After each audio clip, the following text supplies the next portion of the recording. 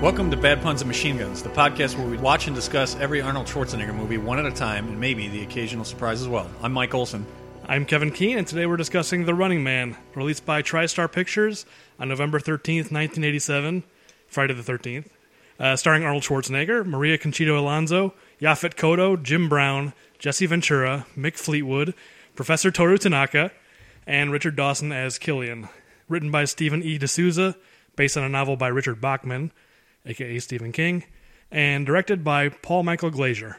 That was an excellent intro, and I'm glad you got the a.k.a. Stephen King, not nearly as famous of an adaptation of a Stephen King story as The Shawshank Redemption, but it was an interesting note that I found when I was doing a little research on this myself. Did you know this was based on a Stephen King novel before you? I did not until this viewing. I did not know that. Okay.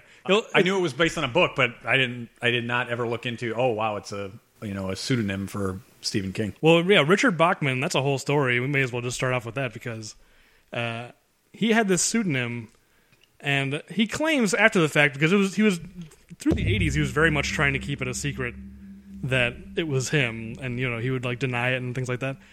And when it was finally revealed and he couldn't hide it anymore, he was just like, "Oh, I just wanted to see if I could, start from scratch again and become another successful author once again." But I just get the sense he just didn't want to be associated with these novels. It's all the schlock that he wrote. Exactly. And I don't know if you saw doing your research, but this novel was written in 1 week. I did not see that. And this was in peak Stephen King cocaine time. So I don't think there's any question that those two things are related. Probably, although what I had read is that the fans of the book, are not really a fan of the movie because it deviates too much. Whatever. Either way, I think it's for what it is. It's fun. Whether or not the book is better, I'll probably never know because I'm not sure I'm going to pick it up. Other than you may have just given it more of an endorsement that it may have been fueled on a cocaine binge and written in a week. Maybe I'm interested just for that fact. Yeah. So I don't buy his story that this was his attempt to see if he could make it again. It's that's BS. You just didn't want. These are the things that you wrote as quickly as possible to make a buck. So whatever. I mean, more power to him. I'm not trying to judge him. I'm just saying, I get the sense that this stuff is his B stuff. Yeah, the B side of the album. But you know what? Without it, we wouldn't have a fun Schwarzenegger movie. That's true. I would say that this is definitely in the category of fun. Certainly not like our last episode, one that we think is underappreciated and probably doesn't hold up well over time, especially since noting as I walked through 2017 was the key date and we are not that far from 2017. No, you'll just get only 2 more years until we're there. It's amazing how quickly the wheels need to come off for this Bachman story to come true. Well, yeah, it's funny because comparing this to Last Action Hero is interesting because I think Last Action Hero is a movie that tonally is very ahead of its time, like we talked about last episode, where it has that irony. Whereas The Running Man is very of its time. It's set in the year 2017, but it's not even trying to look not like the 80s. No, I think that's somewhat what is in my notes here. Some of the most fun stuff is looking at it. It's like, wow, you didn't, other than making, as I recall, a Coke out of a Coke machine very expensive. Right, that's how you know it's the future. That's how you know it's the future. But what's interesting, it's like, well, wait a minute. I'm only in 2015, and I can go up with a credit card. Somehow they couldn't have credit cards be working in the future, which is just fantastic. Not even dollar. The machine doesn't even take dollar bills. Well, you have to carry a pocket full of quarters. So anyway, I'm glad you kind of brought that up early on. I found many, many instances very interesting how the clothes and just about everything feels like it's very much in the 80s, despite the fact it's supposed to be projecting into the future. Yeah. Before we start on The Running Man, I think we have some housekeeping to take care of for Last Action Hero because that episode we went really long, and I don't know about you, but I was just so loopy at the end. We forgot to give our final counts of death counts and pun counts and all that. So I assume with that you have it ready to go. I do. I did anyway. Here it is. Now, I found a website called Body Count, moviebodycounts.com or something. I forget what it is, but I don't trust those numbers. And I trust but verify. You trust it, but you want to verify they're correct. I didn't even trust. Okay. I didn't even get that far. Well, I assumed IMDb would have this stuff and I could verify there, but I couldn't find it. And I found this website. Amazon, you need to get to work is what that really means. Amazon does? Yeah, well, IMDb is owned by Amazon. Oh, okay, gotcha. I was going to say, like, okay, I thought you meant it should be on Amazon.com. No, when you purchase a movie, it should tell you it what should the tell you death the count. body count and the amount of puns. No, but I think IMDb should. Just underneath the ratings. Yes. But you'll be happy to know the body count for Last Action Hero is 48, which is the exact number that Arnold gives during the scene at the premiere. It's amazing how that works. Which I'm sure is a coincidence, but it pleases me to no end. Where he's like, this movie we only killed 48 people. Last movie we killed 119. We should go back and see if maybe we'll find it in our discovery in doing these. If there's any Arnold movie that does have a body count of 119, my guess would be Commando is probably the most likely candidate. As we've said see. before, I think that's our best candidate. Yes. That might be too low for Commando. It might be like in the over 200 at that point. And then for our pun count, I actually screwed up the count last episode because I think I missed one along the way. But the final number was 6, 4 by Arnold and then 2 by other people. So. All right. That's a decent number. Off to a good start. So, okay, so if you had to guess, the Running Man for both counts, give me an over-under for each, higher or lower than Last Action Hero. Yeah, for the body count, I'm gonna put it at. I actually don't. For some reason, I don't think it's very high, so I'm gonna put the over/under at like 20. Oh, I just meant over, meaning over or under Last Action Hero, but over/under. Okay, I think the body count is probably obviously under Last Action Hero. And the puns has got to be over. I'm not sure you get through a scene without at least one, and there are some great ones. It was pretty close because really nobody has puns except Arnold. But he has enough to put it over the top. I can tell you are correct on both counts, but we'll give you the total numbers at the end. So yeah, it's directed by, what's his name? Paul Michael Glazer. So that's which one we were just talking about it before the show, and now I can't remember. Was that Starsky or Hutch? I believe it's Hutch, but right, because Starsky is David Soul. I believe so. Yes. Okay, so somehow, I mean, I guess not to be confused with Owen Wilson and Ben Stiller for those that believe that Starsky and Hutch the movie is their right. Who played who in that? Did you see that? Yes. So Owen Wilson was Hutch in that, and Ben Stiller was Starsky. Okay, so the director was reversed there, because Ben Stiller has directed movies, so in that case, Starsky became a director. Yes, it's very confusing. But, yeah, he kind of came out of television, it seems like. It didn't really have a big filmography before this, or after this, really. No, that's what I thought I had seen, and some of the reason I thought I had read that he was brought in was that television background. I think they kind of had some false starts with this one, and maybe, as I said, the fans of the book don't like the direction it took, but I think it's a fun 80s action movie, and I think he took it in a good direction. In spite of the situation, because one of those false starts that you're talking about was Andrew Davis was originally hired as the director, and he had done... he was Steven Seagal's guy. He'd done Above the Law and Under Siege. Under Siege, I guess, was after this, but yeah. Still, I mean, he was definitely like known for being that kind of an action guy. I mean, he's really the only guy who ever got any kind of a good performance out of Steven Seagal. Those are the two movies. It's like otherwise, right. all of everything else is just terrible. Yeah, we love action movies, but even Steven Seagal, I can't quite dip that deep. No. And then obviously Andrew Davis later went on to direct A Fugitive. I think that's what he's most well known for, and certainly one of the greatest action movies of all time. So yeah, well, it's more of a thriller, right? It definitely ends like an action movie, like a big action set piece on the top. Yes. Either way, I mean, whether it's a thriller, it's definitely a great movie. It's a movie that has both action and thriller aspects that holds up, I think, well. Still, even watching it today. So clearly, of the directors that could have been attached, maybe it would have went in a better direction and been a better movie overall had Andrew Davis stayed on.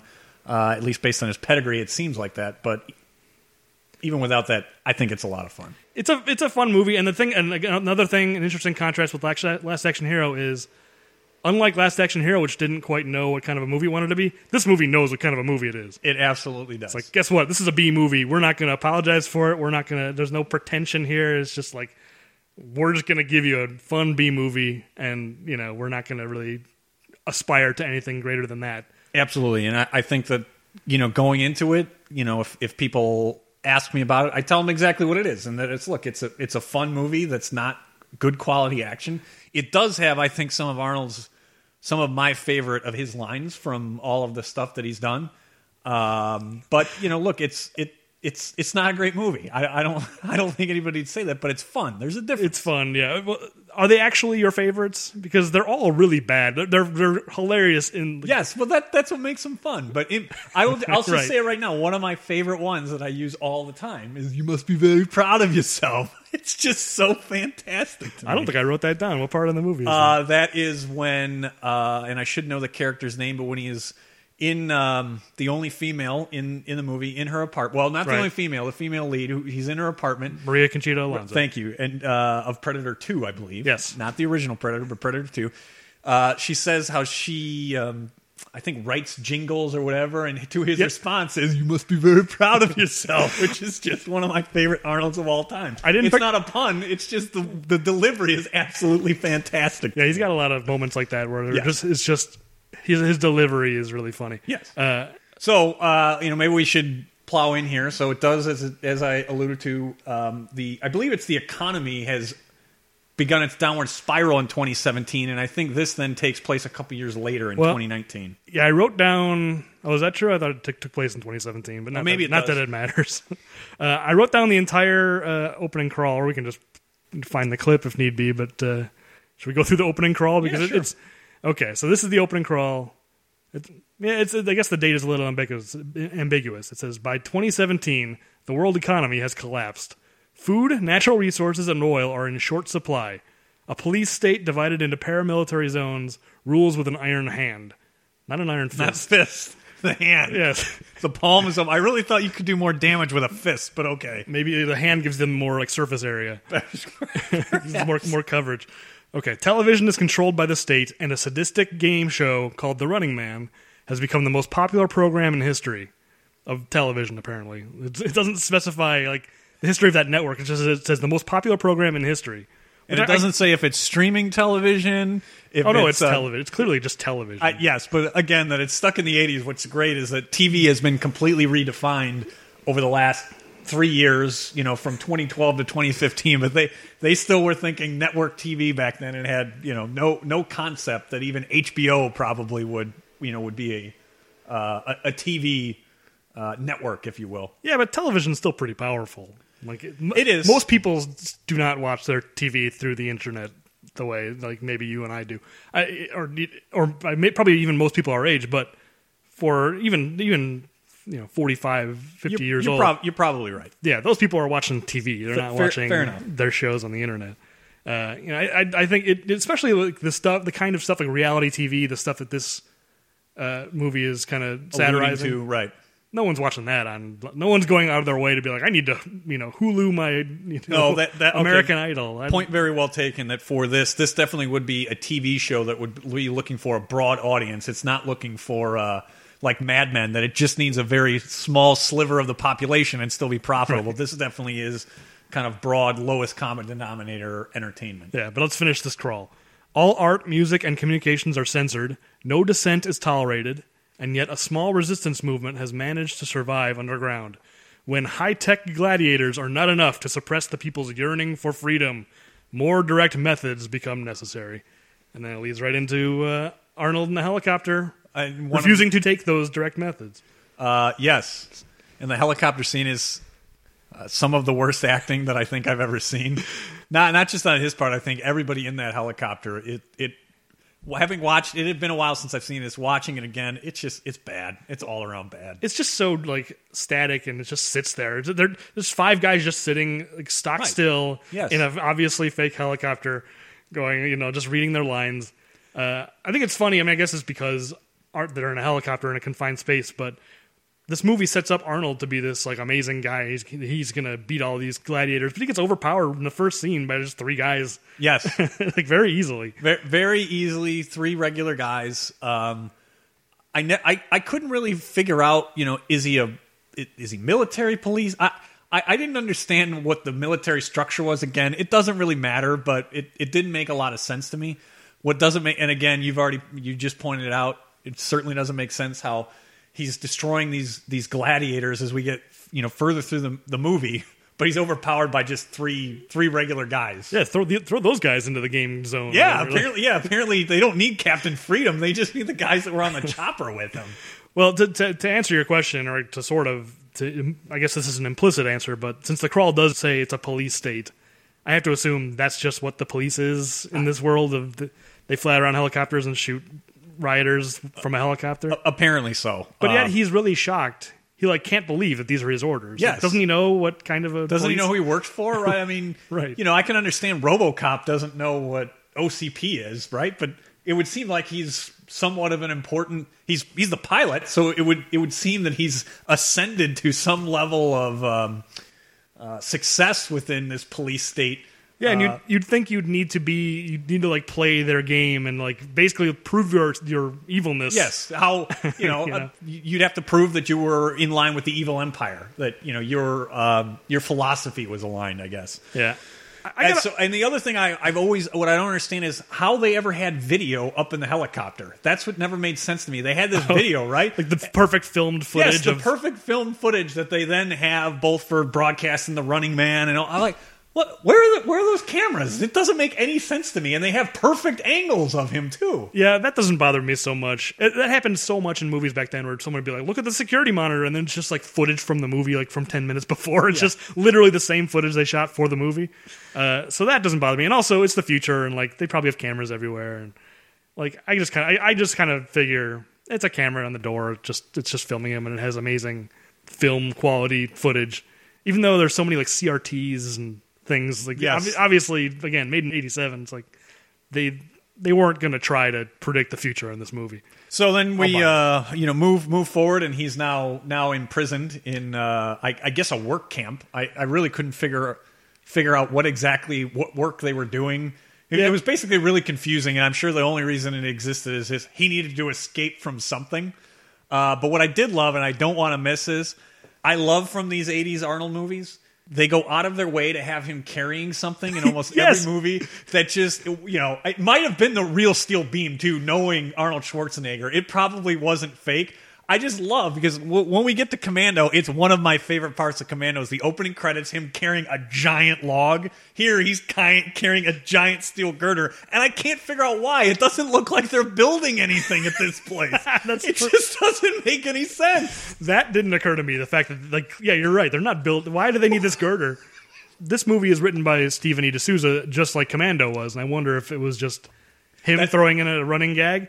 But, man, it just made me wish... Because are there any other Arnold movies, where he carries a big thing over his shoulder? Because I wish that became a running thing with all his movies. Just increasingly, because obviously a steel girder is heavier than a log. Yes. So every movie I wanted him to have a bigger, just a truck, and that he's walking around carrying Optimus Prime. Right, just more and more preposterous every movie, to the point where they had to give up because there's just nothing left. They couldn't top it. Right, exactly. I wanted 3 more movies of this. When we make our way through, we'll have to see if there are any others. I don't think so. Yeah, I don't think but so it is disappointing, because it is every time I see it, it makes me laugh every time. Just the absurdity of it. And this time through, as I said, I'm like, this one makes even less sense. Like in Commando, all right, he's cutting down trees, he needs firewood. They kind of put it in perspective. This one, they're not building anything. I don't know what they're doing in this work camp, but they don't need steel girders. And from a filmmaking point of view, it makes me wish this was his introduction. We talked a lot about Arnold's introduction in Last Action Hero, yes. and that it's important how characters are introduced. This would have been a cool introduction. I mean, is that his introduction in Commando, or there's more before? No, that? That's the opening credits. That's the first time you see him. That's what I love about it. And you know what? Thinking about it, you're right, because they easily could have done a flashback to the helicopter and opened with him in the prison, which I think you're right would have been a better opening, like Commando, where he's just carrying this giant girder. It would have been a better introduction, and I think it would have improved the movie, because I think one of the flaws of this movie is from the beginning that he's innocent.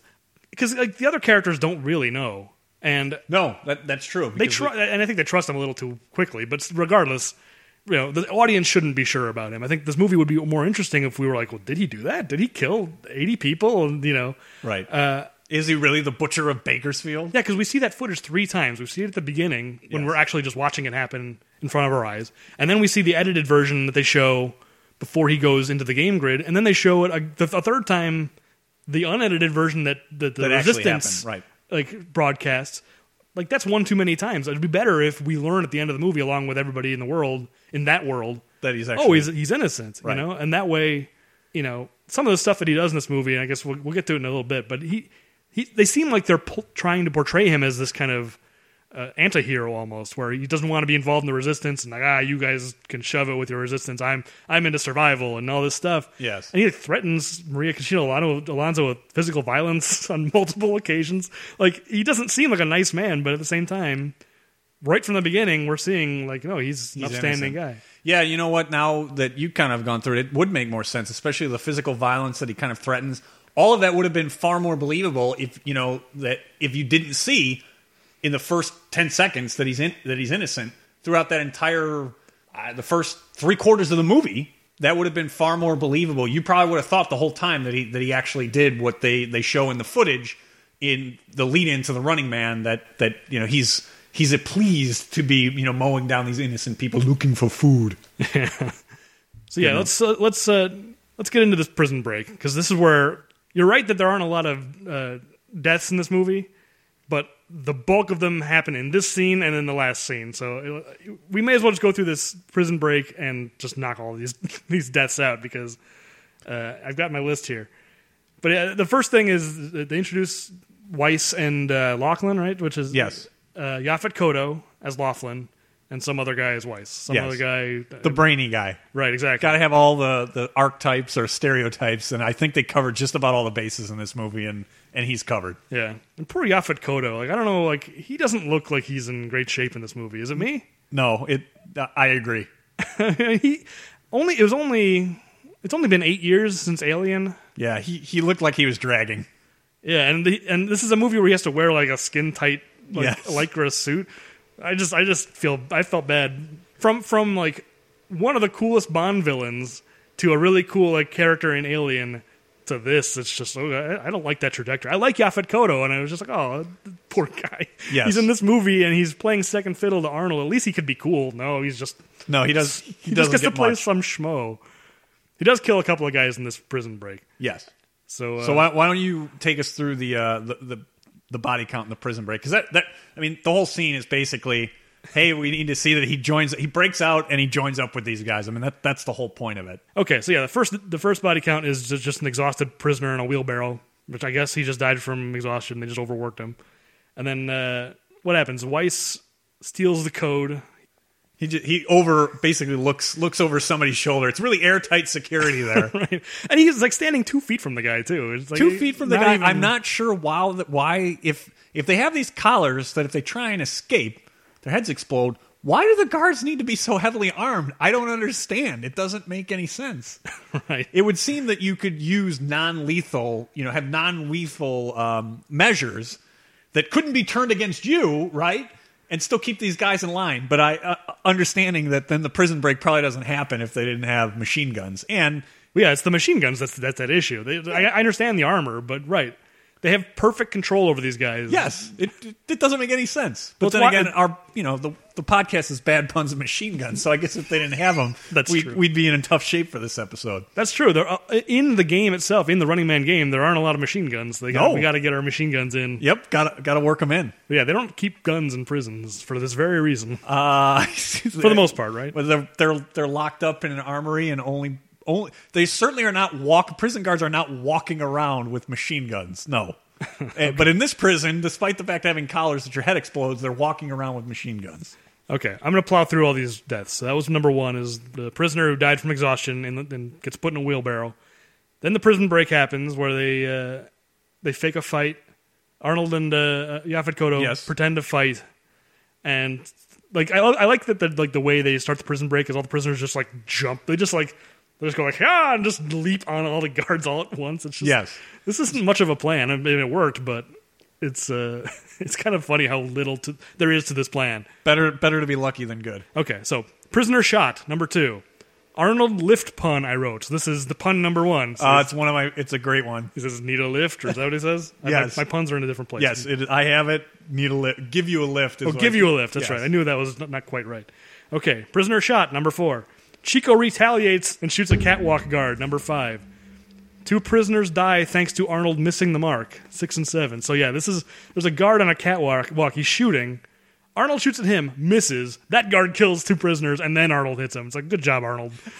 Maybe he could have hit him a minute ago before he killed those 2 guys. Okay, Arnold finally hits the guy, number 8. Arnold shoots a guy trying to sneak up on him. Wait, I wrote 10. What am I doing? my whole count is off. I went right from 8 to 10. And I got to change all these numbers now. I'm awful at this. Why did I volunteer to do this? Or you could just add 1. Or subtract 1 at the end. Subtract 1 at the end. That's correct. Yeah, remind me to do that because I'm going to forget. I'll keep you honest. Attention to detail. Very important. Okay, I'm just going to read the numbers that I have written down because I'm going to forget. And just everyone out there listening, just subtract 1 from all of my numbers. Okay, Arnold shoots a guy trying to sneak up on him. 10. Arnold shoots another catwalk guard while bitching about the codes. 11. Yaphet Kotto steals Arnold's kill because Arnold's about to shoot a guy, and Yaphet Kotto jumps over a wall and snaps his neck. And I was like, if that was a video game, if that was Call of Duty, some 12-year-old would be furious about Arnold was about to kill that guy, and Yaphet Kotto jumps in and steals it. So that's 12. I'll just have to remember to subtract 1. That's actually 11. Okay. Then everyone runs outside, and there's more a gunfight. Once they get outside, Arnold does nothing. Did you notice that? He just hunkers down and is just hit the code, shoot those guys. He doesn't do a thing. Yes, I did not notice it, but you're right. Thinking back, he's just sitting back. He's done the heavy lifting. Okay, he's probably tired from carrying the girder as well. I mean, he's done a lot of work so far in this movie. He's like, I've done enough. I killed 3 guys inside, and I had a really clever pun. Yes, I'm now, good. Now we'll let the rest of the guys clean up. All right, so the guards shoot a random guy climbing a ladder. 12. Chico shoots a guard. Yaphet Kotto shoots a guard. Chico shoots another guard. Guard is shot by apparently another guard.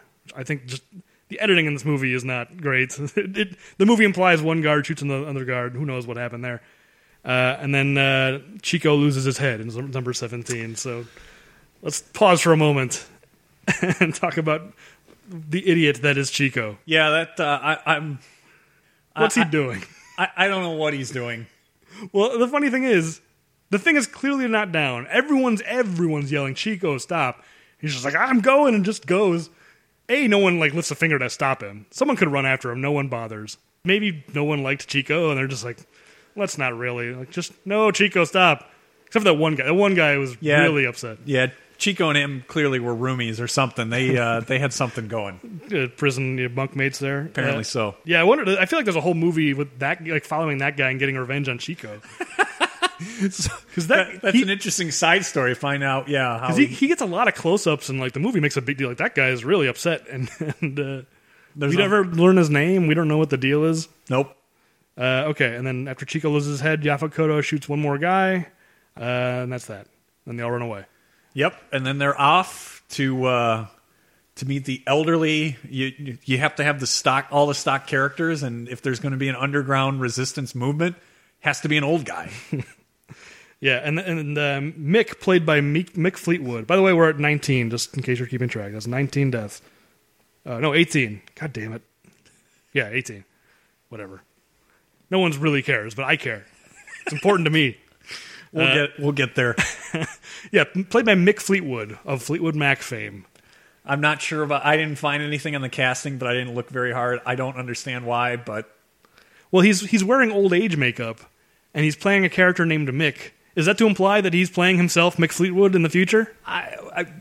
It's very confusing. I didn't understand why that casting choice was made. I'm not sure it matters. He doesn't have a ton of screen time, so I don't think it matters. Well, it's the kind of thing that I don't think this is true, but I also wouldn't be surprised if Mick Fleetwood was in the Running Man novel. Because that's just the kind of dumb thing that Stephen King would do. That could be. That's interesting. I didn't look to find that out. Again, I don't think it's actually in the book, but I wouldn't be surprised either. By the way, I missed a pun. This is what happens when we're trying to plow through that very unremarkable fight sequences. I was just like, let's just get through it, and then I missed a pun where Arnold goes, "Shut down the deadline, or we all lose our heads." Ah, yes, all lose our heads. And then the reason why I remembered is because Mick says the exact same pun in this scene where he's like, "Be careful, you don't want to lose your head." It's like, you just used that pun, movie. If it worked once, let's try and really hammer home the point. Well, I'll tell you, I'm not counting it twice. Arnold gets credit for that pun. That's fair. Mick Fleetwood, you just copied Arnold's pun. The only thing I really took away from Mick Fleetwood was very interesting that if you need to get rid of an explosive collar, if you just throw it down a pipe sitting a few feet away, you'll be fine. I mean, it's not going to do any significant damage if you just basically throw it down like the garbage disposal in the underground. Is that a disposal or is that just a can? Like, are you saying it's just a garbage can? And Yeah, it seemed like it was just like a garbage can. It didn't seem like it went anywhere, and somehow an explosive device. There's no shrapnel. I mean, there's nothing. It was very, very convenient, I guess. Well, when we saw Chico's head explode, it didn't seem like there was a lot of explosives in there. It's just enough. It's just enough to propel your head from your body, and that's really like all. Apparently, maybe you're right, but it still would seem like the garbage can wouldn't be enough to withhold that blast. Yeah. So at least for me, there's not much here. It's kind of the same stuff of this genre, or hey, we really need the hero to help us, and in this case, he's not interested. He just he wants to disappear. Yeah, he's not interested in revolutions. He's into survival. Yes. Yeah, I mean, it seems only there to set up these guys for later. Yes. Which I don't think this movie needs this revolutionary plot. I mean, to a certain extent it does, but at the end of this movie, they haven't taken down the government. All they've done is discredit a TV channel. Yes. So Arnold could have done that on his own, like him and Maria Conchita Alonso. You probably could do away with most of that, and I don't think you're really losing all that much, other than it has some other use inside the game that they're trying to find this information. But I don't think it really matters, because that's not really the fun stuff anyway. I mean, that's not really what I watch it for. I don't really care. Yeah, all that stuff about the uplink and getting the code to the uplink, like, it's all just a distraction from the thing you want to see.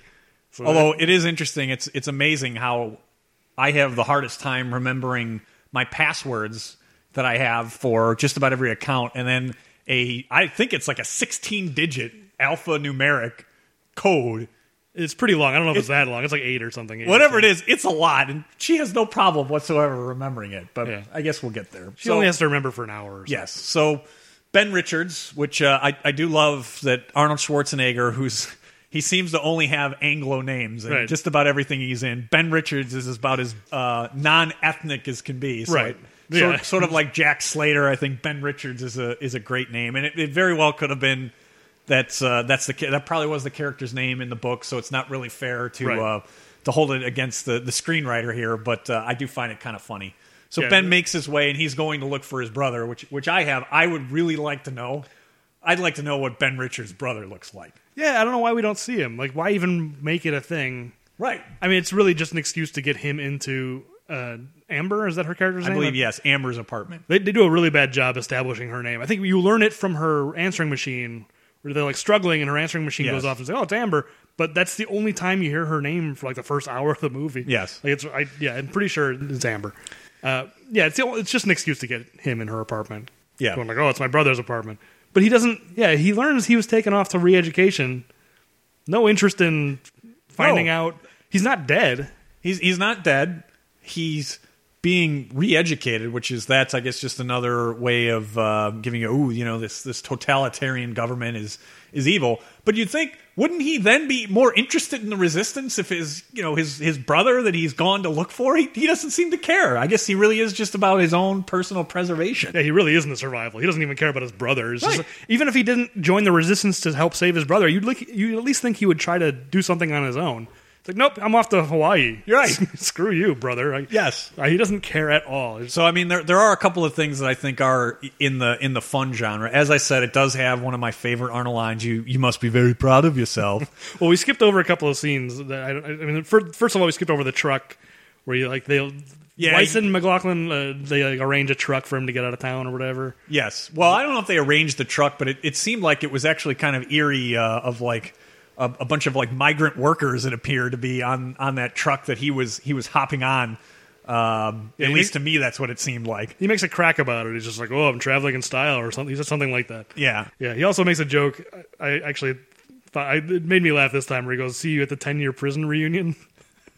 I thought that was terrible. I think that's a funny joke. That's genuinely like Ben Richards made a funny joke. Okay. It's not even the movie making a joke. It's just like, he's trying to be funny and succeeding. I think that's actually pretty funny. That may be true. And then also, we cannot skip over the introduction of Killian, which you accidentally did. Oh, did I? That happens before the apartment. I apologize. I did not mean to do that. I mean, this movie is not like it's that stuff and the stuff at the apartment basically like go back and forth in like random. Like there's really there's no transition. There's not a lot of flow to this movie in a lot of cases, so it's understandable. Like who knows what scene comes after what and situations like that. But yeah, Killian drives up in the chintziest limo you've ever seen. Oh, so I did forget that the limo is very, very much of its time, and I'm not sure what it is. I don't know if it's a Fiero that's been like two Fieros put together. I don't know what it is, but it's like it a is stretch Mazda. Or something. Yeah, it's like a stretch Mazda, and it's this movie's idea of trying to be ultra modern, and it just looks terrible. And then they do have and I think Richard Dawson, he's probably the reason to watch, this movie. Absolutely. But, his introduction is very, very, I think, clunky in terms of it's just so cliche of the guy comes in and some underling, does something inappropriately, and he's very nice to him at first, and then when nobody else is looking, he's such an evil bastard. Although I have read that the real Richard Dawson, I guess, apparently was like that, so there's some irony to it, even though this is not a movie that is like Last Action Hero in the age of irony. I didn't like that introduction in terms of it was a little too cliche to me, and it's been maybe not done too many times when this movie was made, but it just feels like that's always how you make the celebrity, you show how he's a bad guy. And it's not always a celebrity either. Sometimes it's the CEO, whatever it is. It's just done too often. Yeah, I see where you're coming from, but I don't mind the scene. I think Richard Dawson is having so much fun in this movie. For those listening who maybe I don't know how well known he would be outside of America, but because I don't know if the Match Game or Family Feud, if any of those if what we got here ever made it to other countries. But he was in Hogan's Heroes, and then he kind of became this game show raconteur on the Match Game. Yep. And then transitioned to being a game show host on Family Feud, and was kind of known for being, even on screen, kind of like a slimy guy, right? Oh yeah, I mean he's what the basis is of the inappropriate kisses on Family Feud. I mean it's Richard Dawson. That's who it is. But just talk about a role made for somebody. He started as an actor. He's basically playing himself. Yes. There are definitely those the stories of him kind of being like this in real life, and yet he doesn't seem to have any kind of self-consciousness. You'd think someone who's actually like this, and who knows if that's actually true. You don't. It could be disgruntled employees, or who knows. Yeah. But you would think someone who's actually like this would be concerned about I don't want people to see me that way. Yeah, the people who are genuinely bad are concerned about looking that way. Where someone who is comfortable with their own self-image, be I'll play an evil version of myself, sure, because people know that I'm not like that. So it's interesting that even though there was this perception that he's kind of a son of a bitch, he's still willing to plays it just the way it is. Yeah, he plays exactly that, and basically playing himself, and does not there's no hesitation in this performance. He's just going for it, and it's great. Yep. No, and it's definitely what makes it. What makes the movie is if you take Richard Dawson out, maybe you find somebody else that can do it, but I'm not sure. That's the reason to watch it. I mean, I literally cannot imagine anybody else in this role.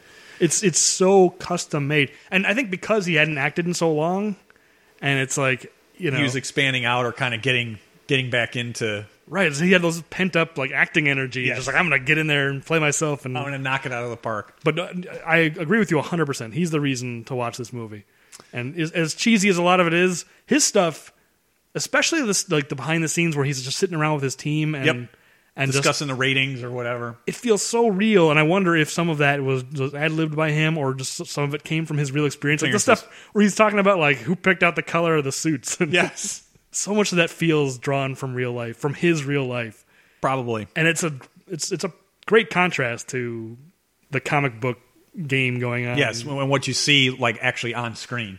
But so we get to the apartment. There are a couple of things that are fun, at least for me. What doesn't make sense is why, if you have in this totalitarian society, if you have contraband, why you would just have it in a moving box. In particular, that you've got a wad of cash just bound up and sitting in a box, which Ben Richards was very excited to find. Yeah, she does a very lousy job hiding that contraband. Yes, it made no sense to me, like many other things in it. but you also then get the introduction of Captain Freedom. Yes. And that workout, again, if there's something to watch, it's Jesse the Body Ventura as Captain Freedom, particularly in this in the video, the workout video. Oh my God, it's so funny. It's maybe the funniest thing in this movie. It probably is. I would play a clip if it wasn't so visual, but it was like... But the funny thing is about this workout video is it's just like rows of like there's maybe like 8 women behind him in like leotards and very 80s leotards and very 80s hair. Yes. Looking like a Jane Fonda workout video, except in front of them is Captain Freedom, played by Jesse Ventura, just posing. He's not exercising. No, he's not leading them in a workout. Right. He's not actually doing the workout. He's just there flexing occasionally. And making noises, just like, just making noises and just... Fantastic. And there's the voiceover is the one being like, work out, try harder. Giving his motivational speeches. That's all he does. Oh my God, it's so funny. One thing before we move on, because they're about to, after this they go to the airport and he tries to escape to Hawaii using her travel card or whatever. Yes. But in the scene with Richard Dawson where he comes up and he kind of meets with his team, Kurt Fuller, the guy from Ghostbusters 2, the mayor's aide. Oh, yes. This is his first movie. I did not know that. And Very interesting. Very surprising to me because like that guy, that's a guy you see. I mean, even if in a lot of stuff. Yeah, even if you don't know the name, it's like he's in so much. He's in Wayne's World as kind of a villain. The second. He's not the main villain, but he works alongside for Noah's Arcade or whatever. Yes. Yeah, he like becomes their pal. Yeah, and kind of he hangs out in the van with them at the end and all that. Yeah, no. It's that guy. You know who he is even if you're not a huge movie fan. Yeah, but I mean, this is his first movie, which I think of that guy as like you think of like the classic '80s slime ball. He's the guy, and this is '87. I would have sworn I've seen him in movies stuff before this, but no, This is his first movie. Also, he's great as he's one of the only good things about the movie No Holds Barred. Oh. Have you seen No Holds Barred? Yes. He's the villain in that. He's really having some fun in that.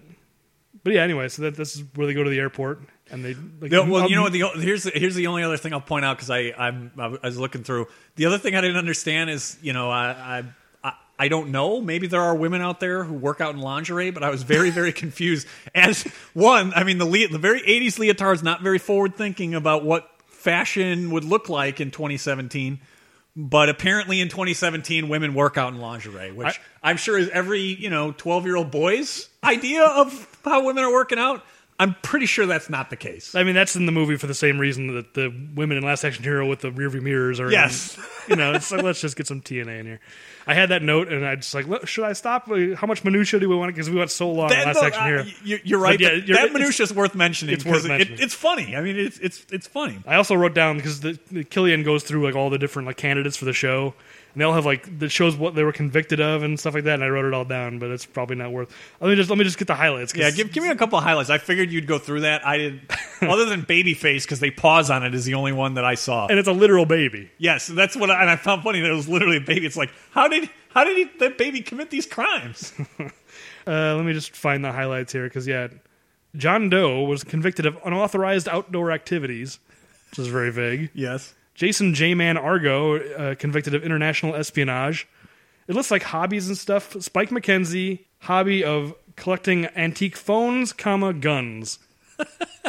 So are they antique guns or they just collect guns? Yeah, it's not clear. Brad Pepsi Yamamoto, who has hobbies of, he has a morbid interest in intellectual games, i.e. chess. Oh. That's a pretty funny detail for like a yes. totalitarian state. Yes. And then one guy has an occupation of collective framer. What in the world is that? I want to know who took the time to type all that stuff out and get it up on screen. A lot of them are duplicates, so they'll have a different name and face, but it'll have the same list of bio or whatever. Yeah, exactly. So it's not really worth digging into. I wrote the whole thing down just in case we wanted to go through. I also wrote down like the computer system that Arnold.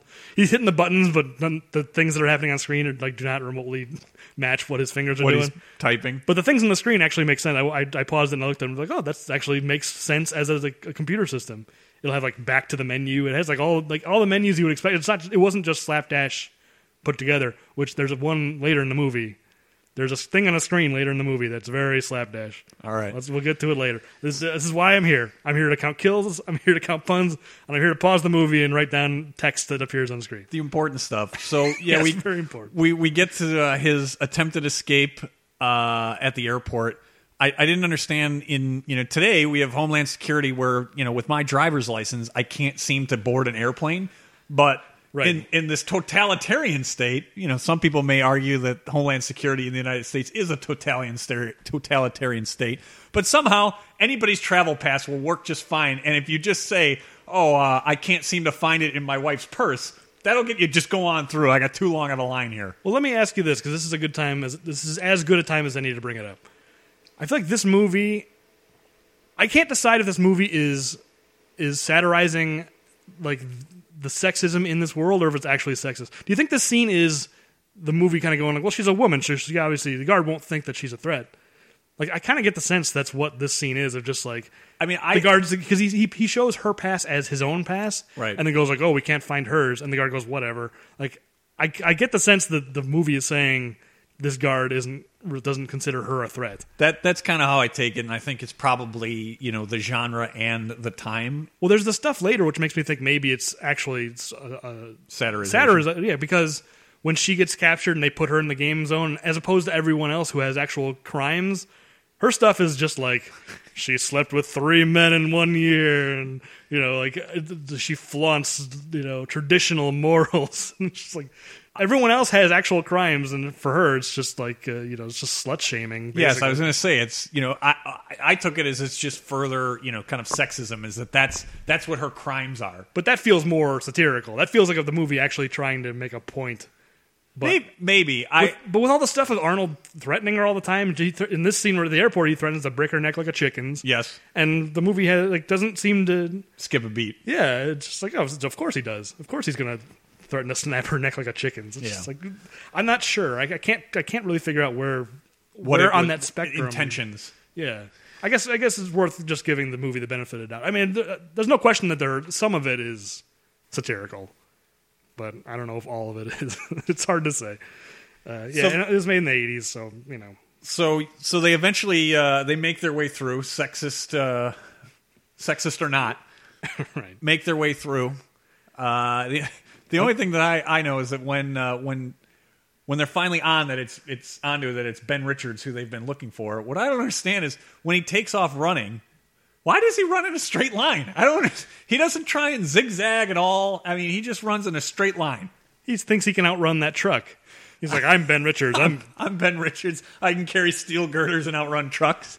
I mean, he's on a tarmac. What's he going to do? He's screwed. That's the thing. The whole thing didn't make sense. He's on the tarmac and he runs in a straight line, but whatever. Again, you just needed to get to a place which is he needs to be captured because they need Ben Richards on the running man. Yeah, and I just want to mention really briefly all the Hawaiian shirt jokes, which I actually think were pretty funny. All right, I will admit that I think Amber says that she gets sick or something on flights, and I believe the line is, "It can't make this shirt possibly any worse." Or yeah, something. he's like, "Go ahead, it won't show up on this shirt." That's what they won't show up on this shirt. That I do think is a legitimately good joke. Well, but they're still going back to that like way later in the movie when they're in the game, and she's going like, "Oh, I shouldn't have turned you in. I should have just gone to Hawaii with you." And he goes, "I had the shirt for it, but you effed it up."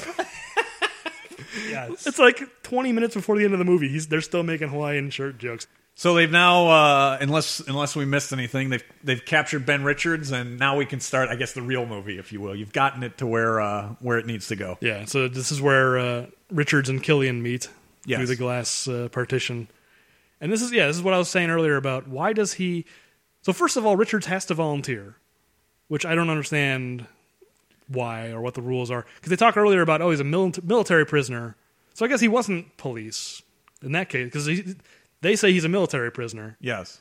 Again, no, the whole law enforcement system I don't understand, so we'll just leave it at that. Somebody smarter than me can explain it. But the movie tells us he has to volunteer. Yes.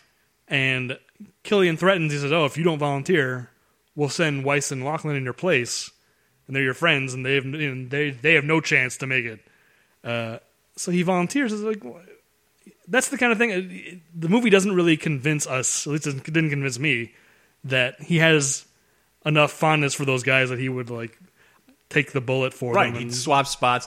And what doesn't make sense is, okay, let's say military prisoners are treated differently, which in the United States there are military courts, so it is different. But why was he in the same work camp building things with steel girders that don't make any sense? None of it makes any sense.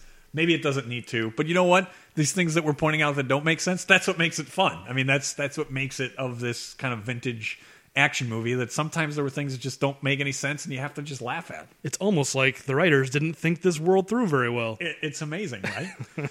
So he somehow has determined that these characters that he barely showed any interest in for the first 20 minutes or so of the movie, he's going to put his life at risk, because at least I'm led to believe, as we get later in the movie, that the gladiators, the stalkers, excuse me, Yes. this probably was the inspiration for American Gladiators. I have some notes about American Yes. Gladiators for the sure. stalkers, I'm led to believe they don't lose, right? And it probably makes sense that they don't lose. I know you'll get the setup of that there are some survivors, Yeah, but generally they don't lose, and they win the overwhelming majority of the time. And if they win, that means you're dead. So these guys that he barely has any interest in, he's willing to effectively commit suicide for. Right, exactly. It's presumed that you have almost no chance to survive this game. But of course, Killian just double crosses him and puts them in the game anyway. Which is a great villain move. Like, Yes. that is a little cliche also, but I think that works for me. It's just like the whole deal that he made. The only reason why Richards is in this game, Killian just 100% completely guilt-free. Guess what? I don't care what we agreed on. I'm just going to go back on it. I like that a lot. Yep, and so you get a little bit of a scene of future technology. They put a bunch of tracking devices and whatever other stuff, which never is really all that well explained, as I kind of remember. Tracking devices. Which, they shoot him up, they inject him with something, and I'm pretty sure they put I think they put some sort of tracking device in him. It certainly would only make sense because I'm not sure. I don't think they could have camera coverage everywhere to keep track and make sure that they're steering him, to the right places for the stalkers to do their thing. Yeah, but either way, you don't get a know. lot of explanation of what's going on in that chair. Right. I mean, they definitely inject him with stuff. I didn't pick up on the fact if they're injecting him with a tracking device. I mean, Well, it would make sense, but I missed that. If that's Yeah, the case. and I vaguely remember, and I should have taken some notes, that they, I don't know if they want to make sure he doesn't have diseases or something, which I found kind of funny because they're doing all this stuff, but they're effectively sending him that he's only supposed to survive like another few hours or whatever. So what does it matter? Why are you doing all this work on him anyway? It shouldn't matter. It's probably to protect the stalkers more than to protect him. Just like, make sure he doesn't have anything contagious that the stalkers can catch. Maybe. They're valuable property. Yes, they are valuable property. So you effectively get through that. He gets gassed just before showtime. Right. I want to pause on this gas scene because I like movie music. I'm probably going to be talking about the score in every episode at some point or another. This one is by Harold Faltermeyer, and if you don't know that name, I don't. You made a reference to a piece of his music in our episode 0. He wrote the Axel Foley Beverly Hills Cop. I did not know that. And he wrote that. He wrote the Top Gun score, and he wrote this, and maybe one or two more. I forget, but nothing. Those were definitely the most noteworthy things they worked on. Yeah, it certainly makes sense because it definitely has that feel to it. It's a synth score. I like synthesized movie scores, but this one is so repetitive. And the reason why I'm bringing it up in this gas scene is because it plays that music. There's it's basically just like a scale. It just goes da da da da da da da da. How many times do you think this movie plays that music? Have you counted it? I should have. I didn't. Honestly, it didn't even occur to me. It does. I do. That you're bringing it up. It does feel like a lot. And just like every circumstance is completely different and not matching. He's getting gassed. Da, da, da, da, da. Okay. Oh, Yaphet Kotto's dying. Da, da, da, da, da. Oh, he's getting his revenge on Killian and putting him in the tube. Da, da, da, da, Fire it up again. It's just every situation. There's that music, and then there's like the one that sounds like a car alarm. It's yes. Like, that's it. Like that's the whole. That's a good reproduction of it. Thank you. I heard them so many times. I could. Right. I have it down pat.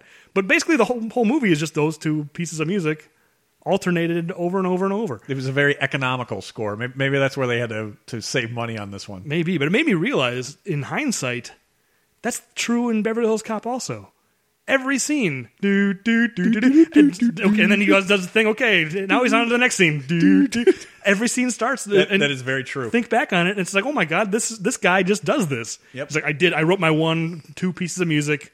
Give me my check. Give me my check and insert it in how many ever scenes that you need music in. Yeah, at least Top Gun, because he did Top Gun. At least that has like Kenny Loggins songs to break up the monotony. Yes.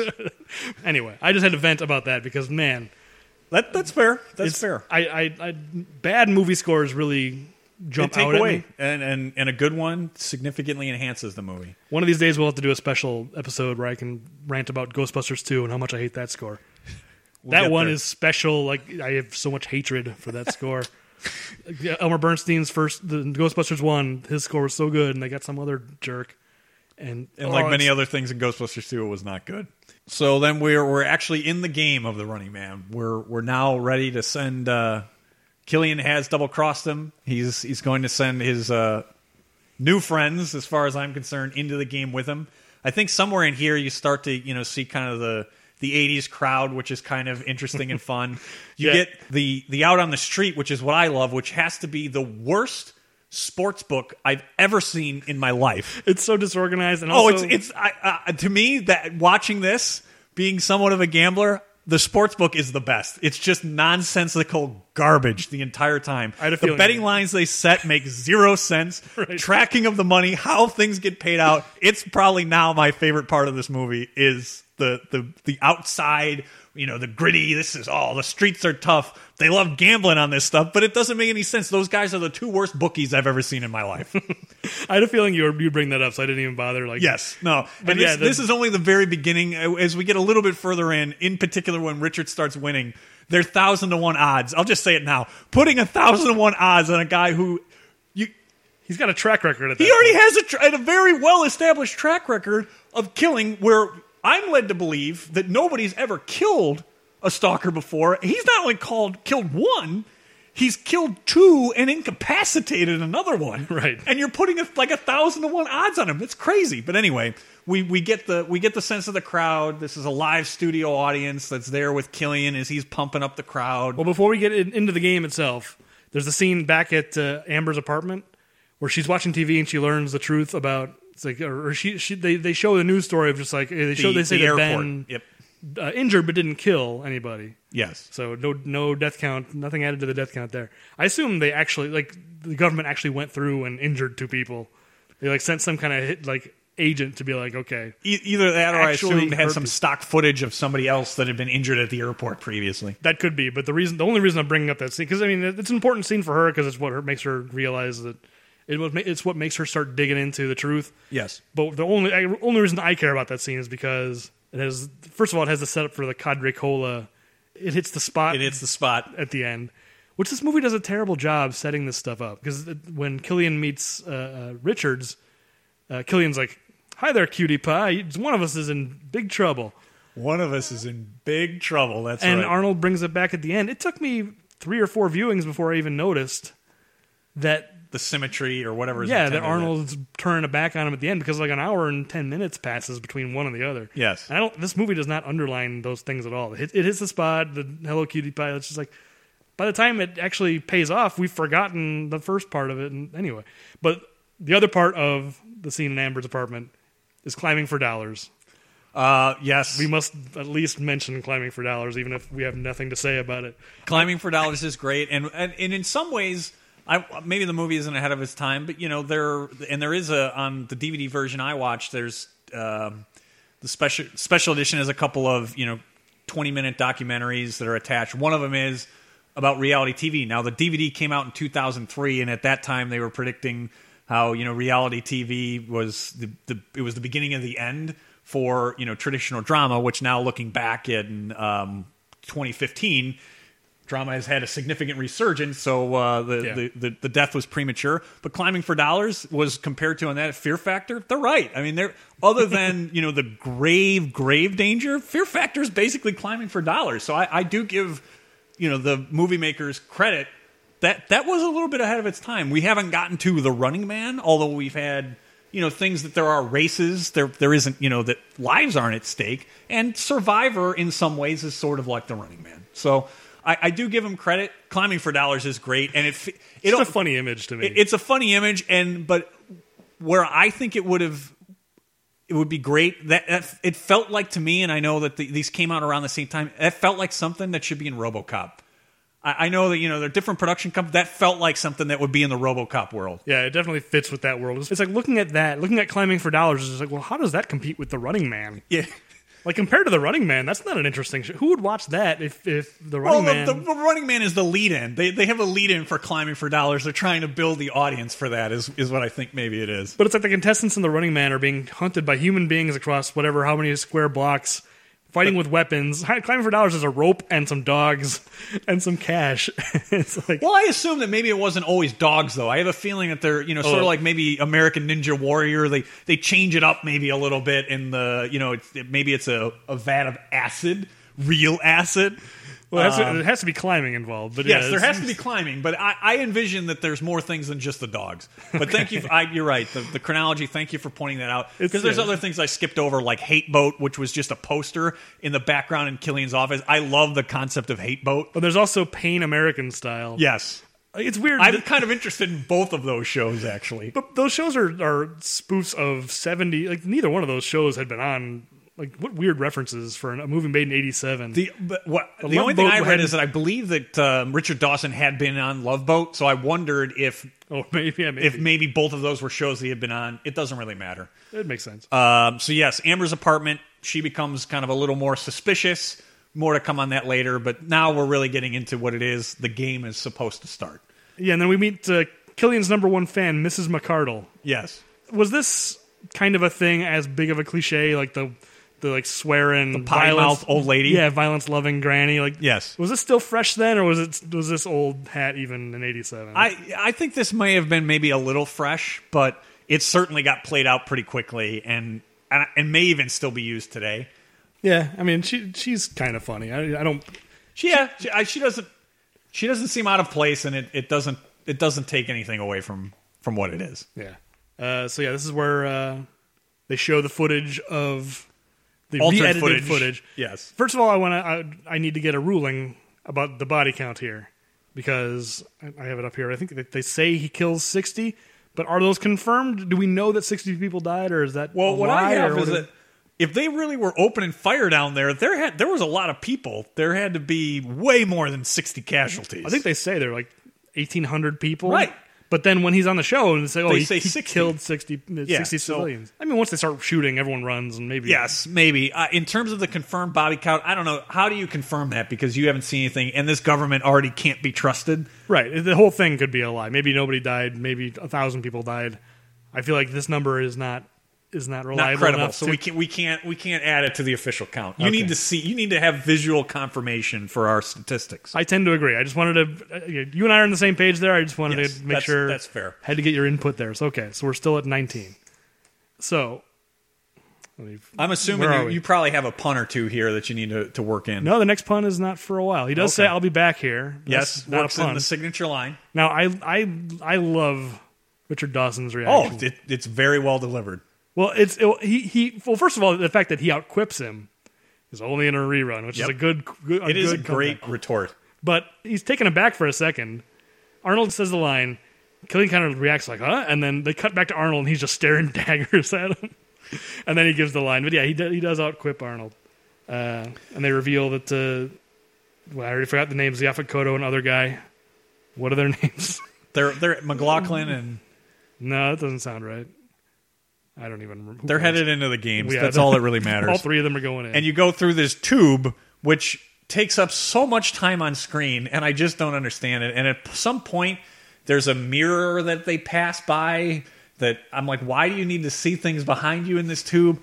The whole tube thing I just found to be funny, but not like, just dumb, not funny in an entertaining way. It's just like it took up screen time, and you get it a few times in this movie. I think it works pretty well, though. The sense of speed is really cool. Well, the thing that I compare it to is, like, if you go back and you watch Return of the Jedi now, that speeder bike chase, at the time it seemed like, wow, they're really going fast. You watch it now, it seems so leisurely. This holds up. It does seem really They are. I mean, that sense of speed there, I think it's really cool. I can see why they used it a lot. I will tell you, or I will agree with you that it does feel like it's going really fast. Yeah, maybe I just don't know why it matters. I mean, just get them into the game. You know what I'm saying? It's just a cool way to get them down there. I guess, but the viewers don't see it. probably spent too much time on it. It's mainly because they use it a few times. Yeah, it's a little much. Yes. I know where you're coming from, but I don't mind it. I mean, it's the most exciting thing in this. It's definitely the most visually exciting part. Visually, of this movie. yes. This movie is so ugly, and I forgot to mention earlier, but I noticed this director, whatever his name is, Paul Michael Glaser. Okay, thank you. I'm gonna keep forgetting. He's like allergic to wide shots. You never know where you are. Like everything is just like mysterious space. You never get a sense of geography. Like this movie is just really ugly. It's all like the colored lights. So like I think maybe why I don't mind these tubes here is like Brightens it up. Yeah, at least it's visually interesting. So we get down in a game zone. They establish, the logical question. I think actually pretty well. Like, if it's this huge place, how would you get them, kind of to where you want them to be? And so they have other people down there that effectively are kind of menacing and threatening. Although with as efficient of a killer as Ben Richards is, I don't know.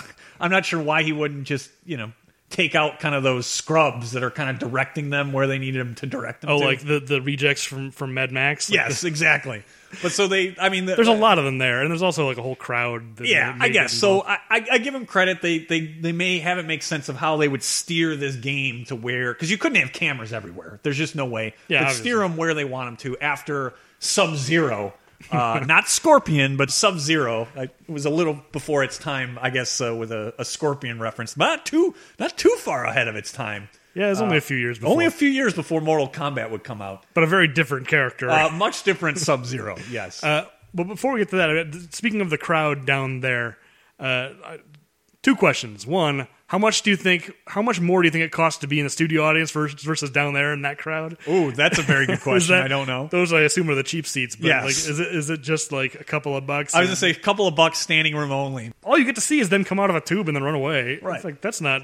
we're not getting your money's worth there. I mean, I guess it's like golf or whatever. You kind of like... You're only standing you're at walking. And then, so again, speaking of the crowd, back upstairs, I just think it's really funny how they bring Ben Richards out, and he's wearing his like prison outfit, and they're booing him. And then they tear the prison outfit off to reveal the spandex, and everyone goes crazy. Yes, that is true. Yeah, spandex! They're just so happy. Like, I mean, I'm sure that's like the Running Man. Right, it's the official uniform, Right. which we will shortly find out that it appears to be almost an indestructible material. Not against Sub-Zero, but against Buzzsaw. Ben Richards, it's dragged. And it shows a little wear, but it is almost indestructible. Yeah, he gets a few holes, But he's been dragged multiple times. Either way.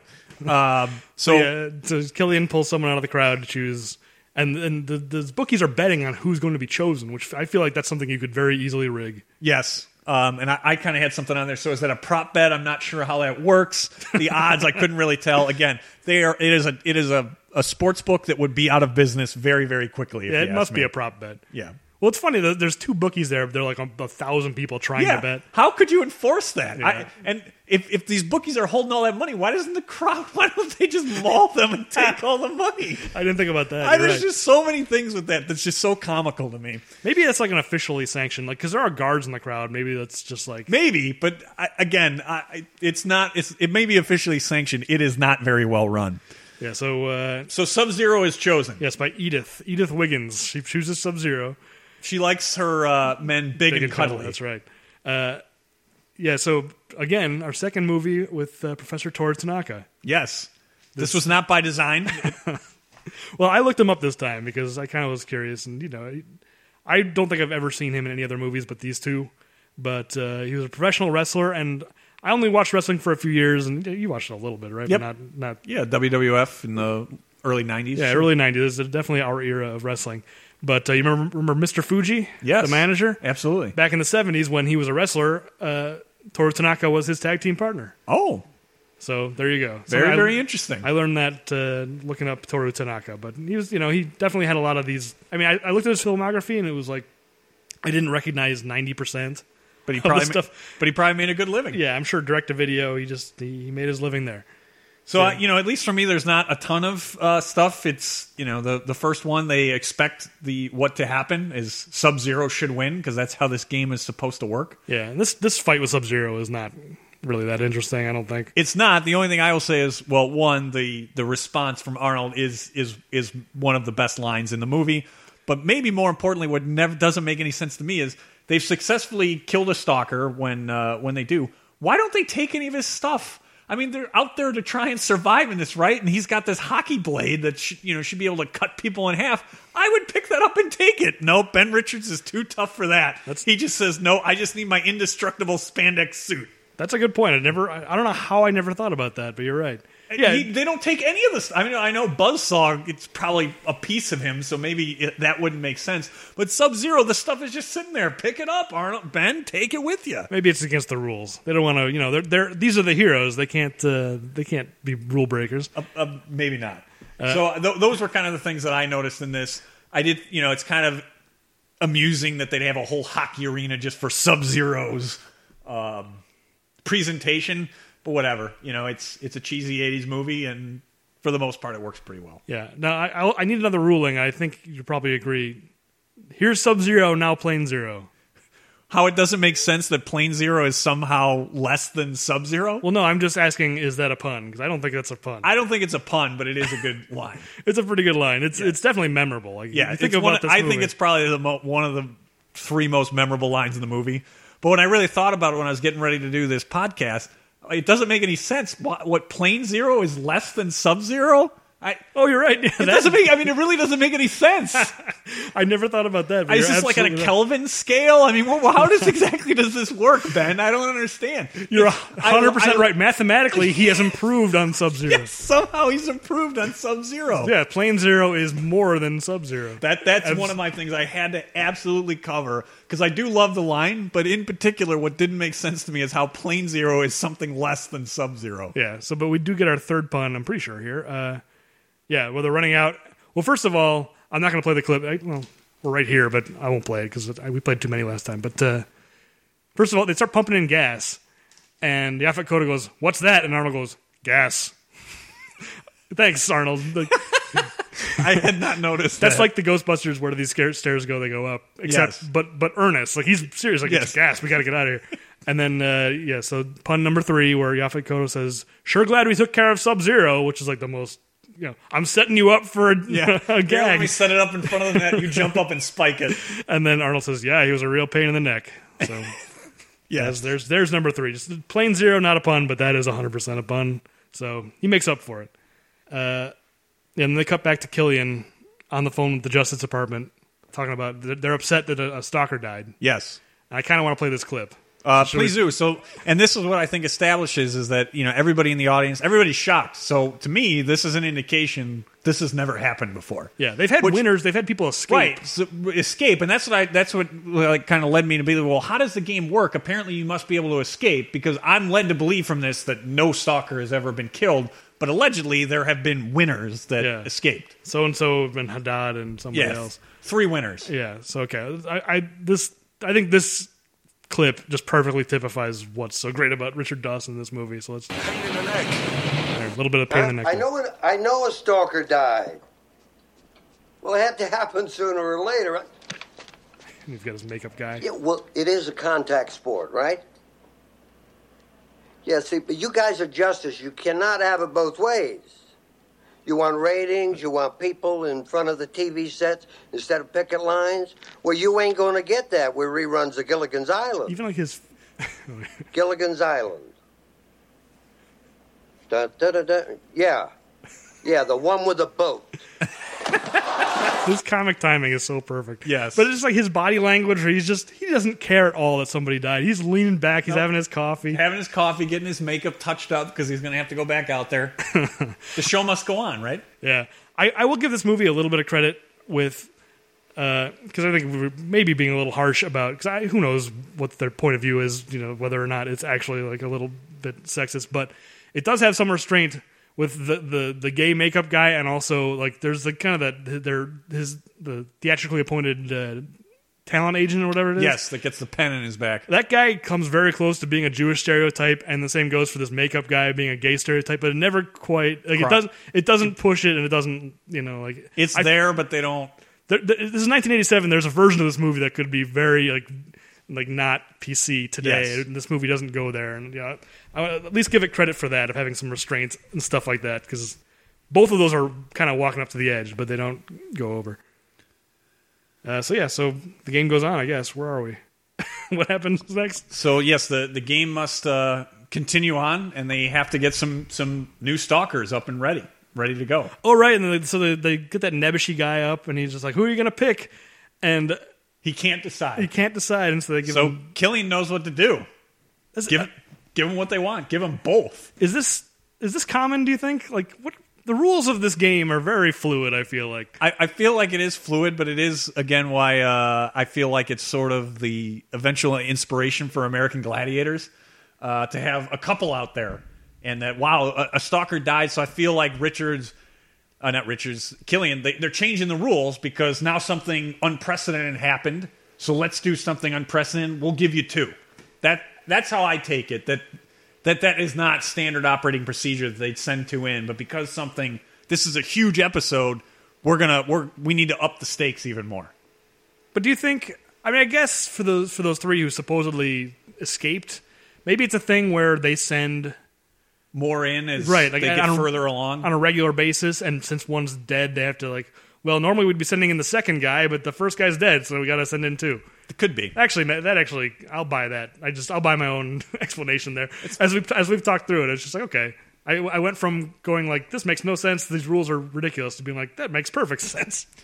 Well, either way, you need to up the stakes in the movie and make it tougher for Arnold now that he's gotten rid of Sub-Zero. Yeah. So they send in two, Buzzsaw, and I'm not sure how Dynamo would ever qualify to be a gladiator anywhere, but both of these guys are pretty lame. Yes. Buzzsaw just cuts through a piece of IKEA furniture.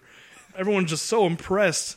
He cut through that piece of balsa wood. Oh my god. Yes. And then Dynamo comes out and sings some opera, which I'm sure this actor is like, oh, you can sing opera, or do it. We'll build your character around opera singing. We'll build it around despite the fact it doesn't make any sense. My favorite part of that guy, though, is he has his sign and he shoots electricity at the sign, and it says, clap if you love.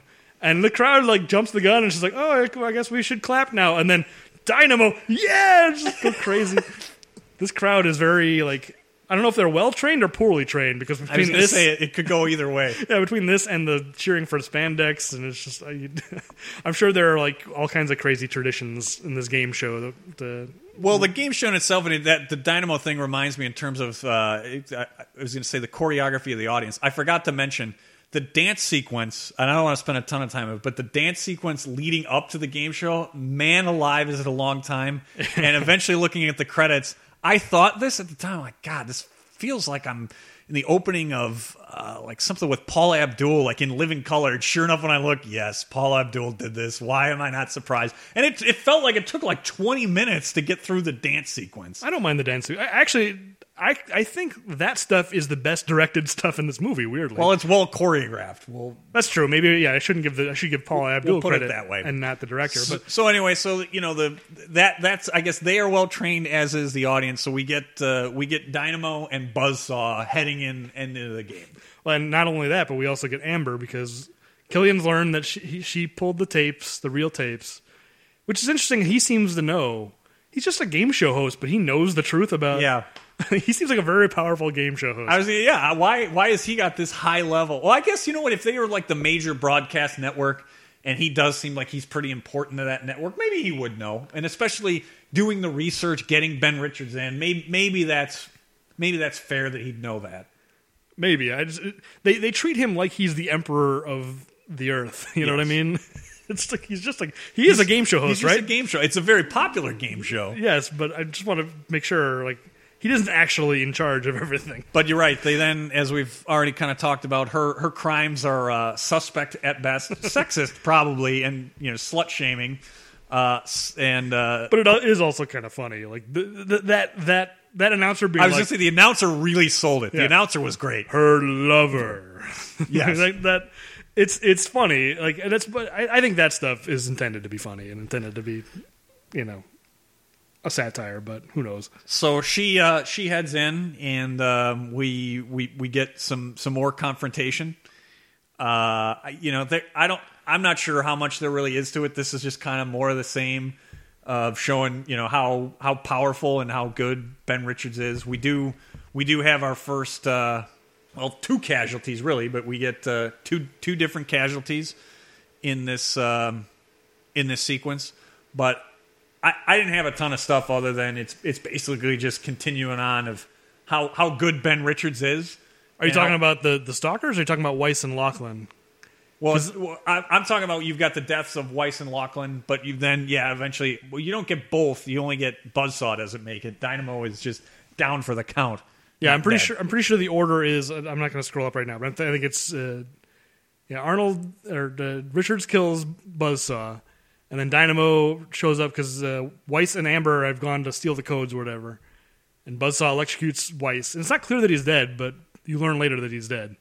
Yeah, but Yaphet Kotto also gets cut by Buzzsaw and eventually falls to his injuries. Well, his dialogue implies that he deliberately pushed Richards out of the way to save him, but it's not what it looks like. He just looks like he's trying to get away and bumps into him. Yeah. It's like, I was pushing you out of the way. I was saving your life. No, you weren't.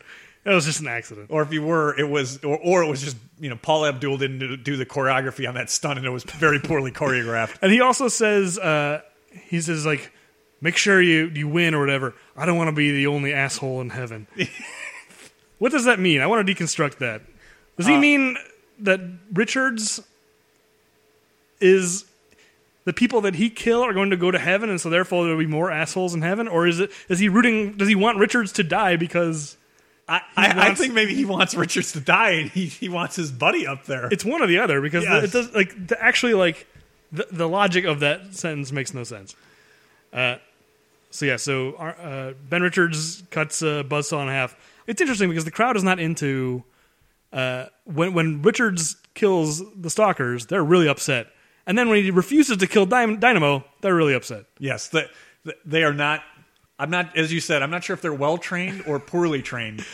They don't know what they want. They don't know what they want. But you know what? Maybe that's exactly what a real crowd would be like. They don't really know what they want. It's the most fickle crowd you've ever Yes. seen. Just like, they, 1 minute they want this thing, the other. So what we're eventually going to get to here is after these, Dynamo's out. I know we will get another crowd shot on the outside, and that's when somebody wants odds on Richards, and they put up. I have it in my notes here now. I've flipped over to 100-1.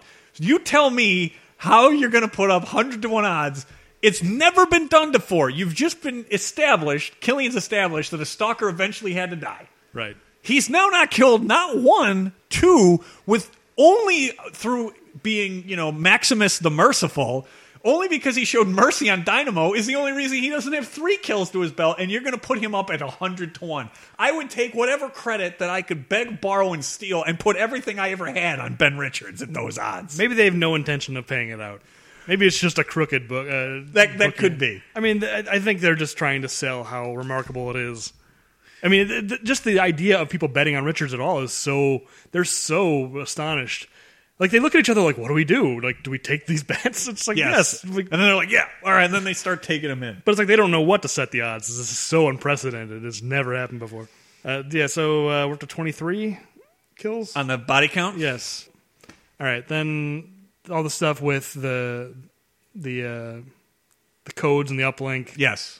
Is that now? The long alphanumerics. Amber gets it from the brainy guy, and she's able to remember it.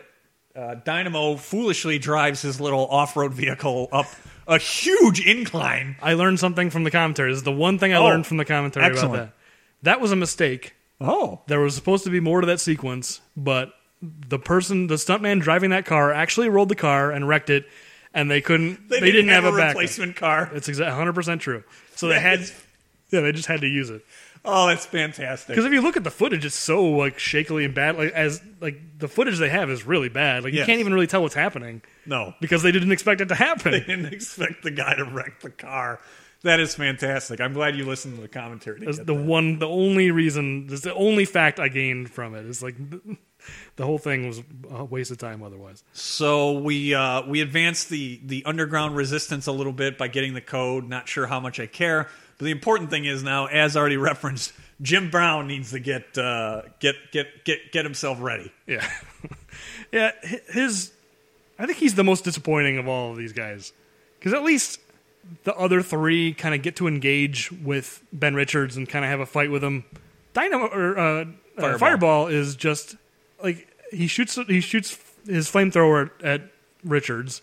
Richards throws some barrels Like Thank Donkey you. Kong. Oh, you beat me to it. Thank you for bringing that up. The Donkey Kong moment was just fantastic. I saw it in your eyes. I knew I had to cut you off. Yeah. I saw you going for it. You beat me to that one. That is another part of this movie I love, is that it wasn't the inspiration, because Donkey Kong did come out before The Running Man, but I love that Donkey Kong somehow made its way into this movie, whether intentional or not. Well, he has a pile of barrels next to him a la Donkey. That's the part that really makes it seem like Donkey Kong. It's not just that he's throwing barrels, it's that he has the pile of barrels. Yes, that they're just sitting there waiting to be thrown down at Mario. Donkey Kong's barrel stash there. Yes.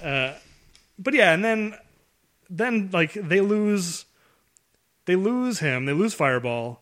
Amber wanders into a locker room and finds the bodies. The bodies that still, one, why are the bodies still there? I mean, if this is like the damning evidence, why would it still be there? But more importantly, why are their name tags still on there? They could just be some charred remains of anybody, but the name tags are still on there. Yeah.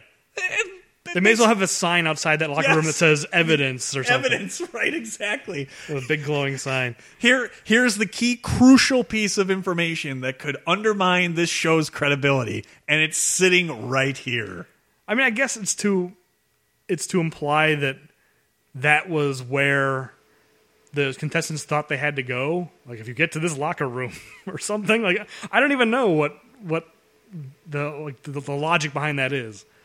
Like, okay, so and so escapes, and then what? The government rounds them up and takes them back into this zone and puts them in the locker room, or did they all just happen to? I think it probably happened off camera, and it just you never saw. But they had to show that somebody could actually win the game, so they faked it with those guys. I don't know. Yeah, but I'm saying, why a locker room? What are the bodies doing in a locker room? It'd be one thing if it was like a morgue or some place, or buried, or just a place where it would make sense that a government would want to hide a body. Yes. But like the fact that they're all three of them in that locker room implies they died there and they just left the bodies there.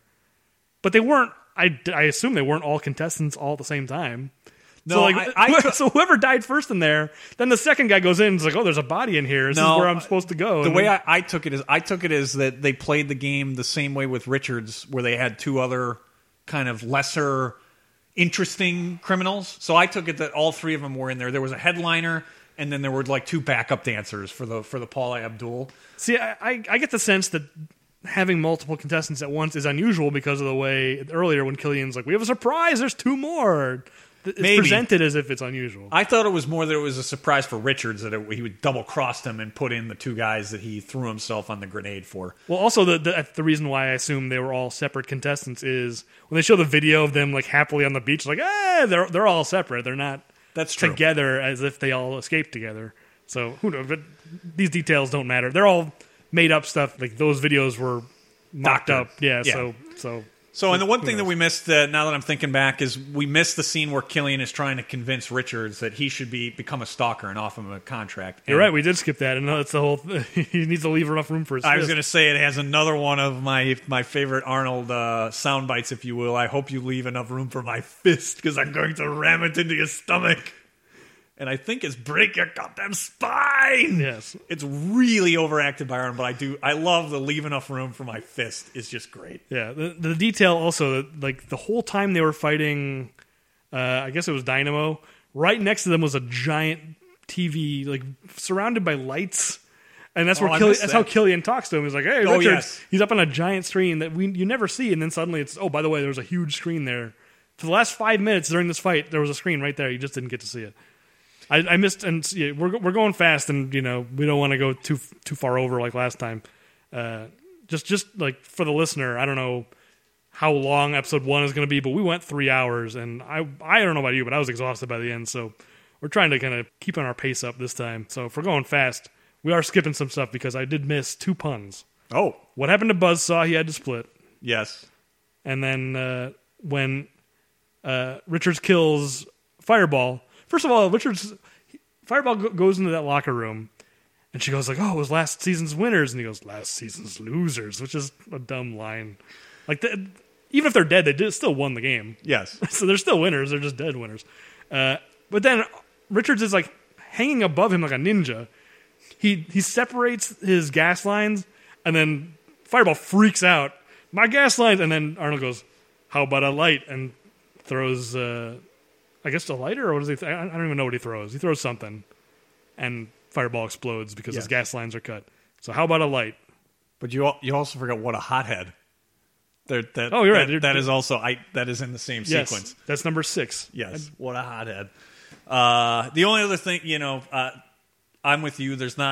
Fireball is pretty disappointing, but you did have Killian work in the number 1 rusher as he's running into the game zone, which is very, very well played. Not really a pun, but like most of Killian's, Richard Dawson's lines, very, very well played, well delivered as well. It's a nice nod to Jim Brown. Brown.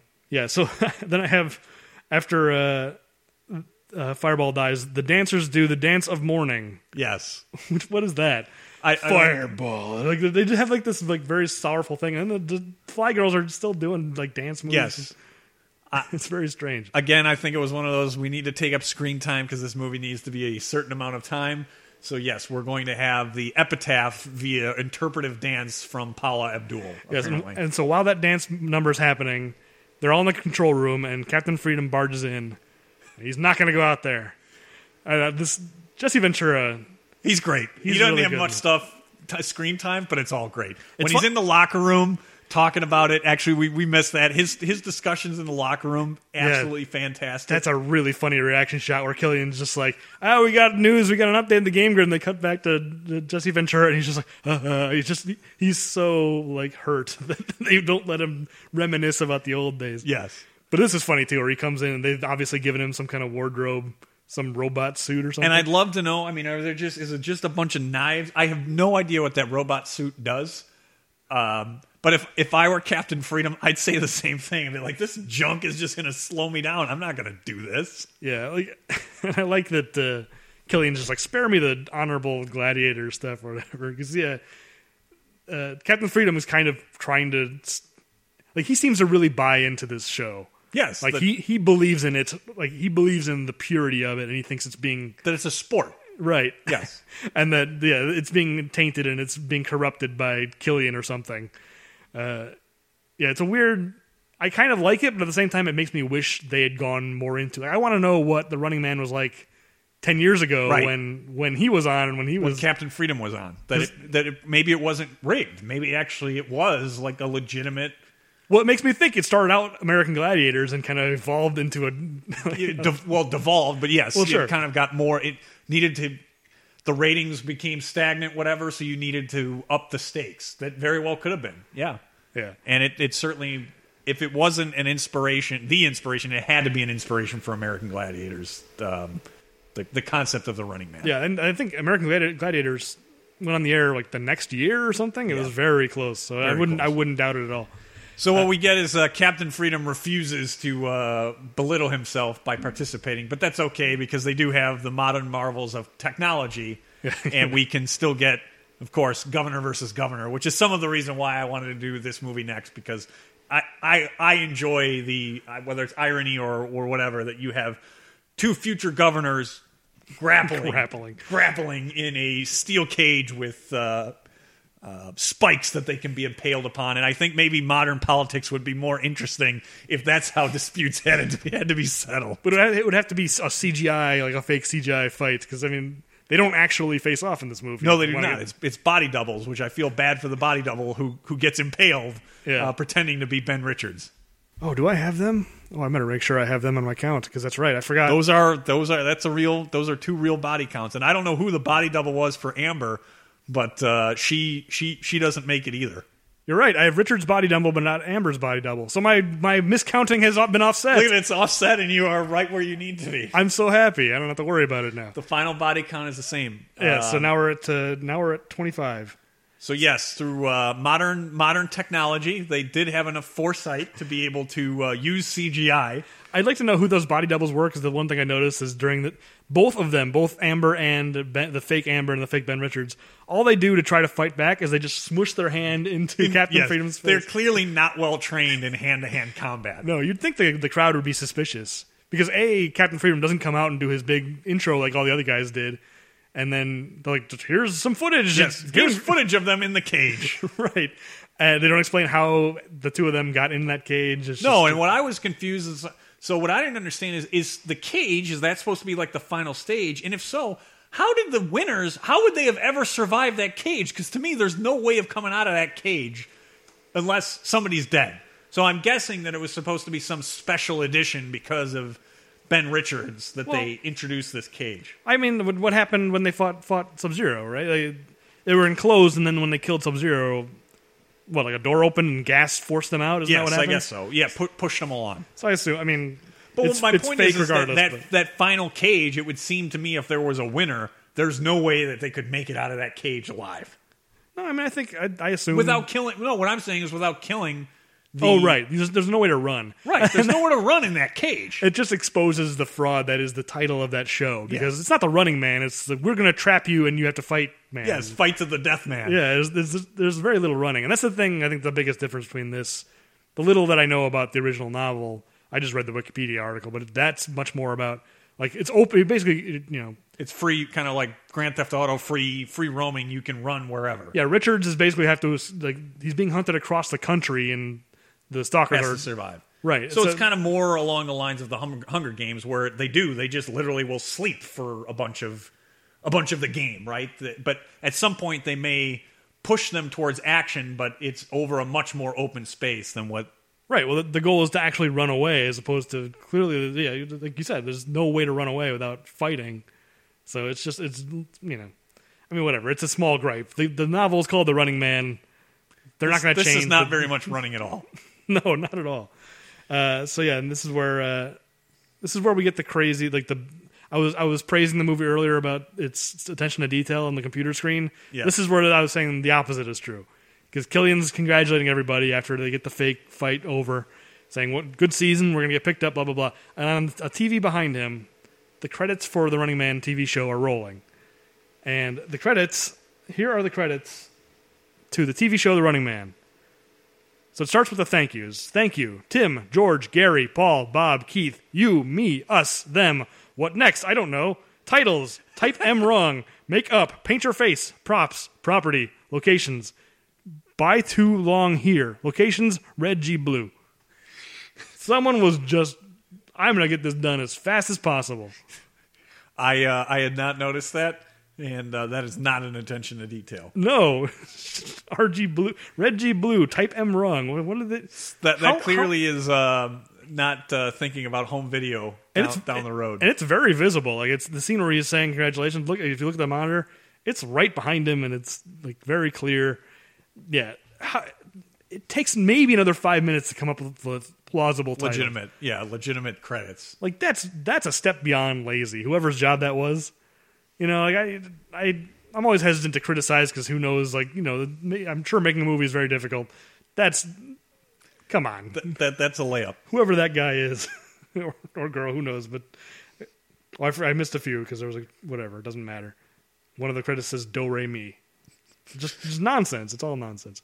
So they've wrapped up maybe the greatest episode of The Running Man, and the crowd is satiated. Yes. Meanwhile, Amber and Ben have hooked back up with Mick and his resistance. Yes. Which we forgot all about. Like, that's been happening for the last 10 minutes, and we forgot about it because we I don't care about that plot at all. It's not very interesting, but they have the sequence. She's memorized it. I'm very impressed by her memory.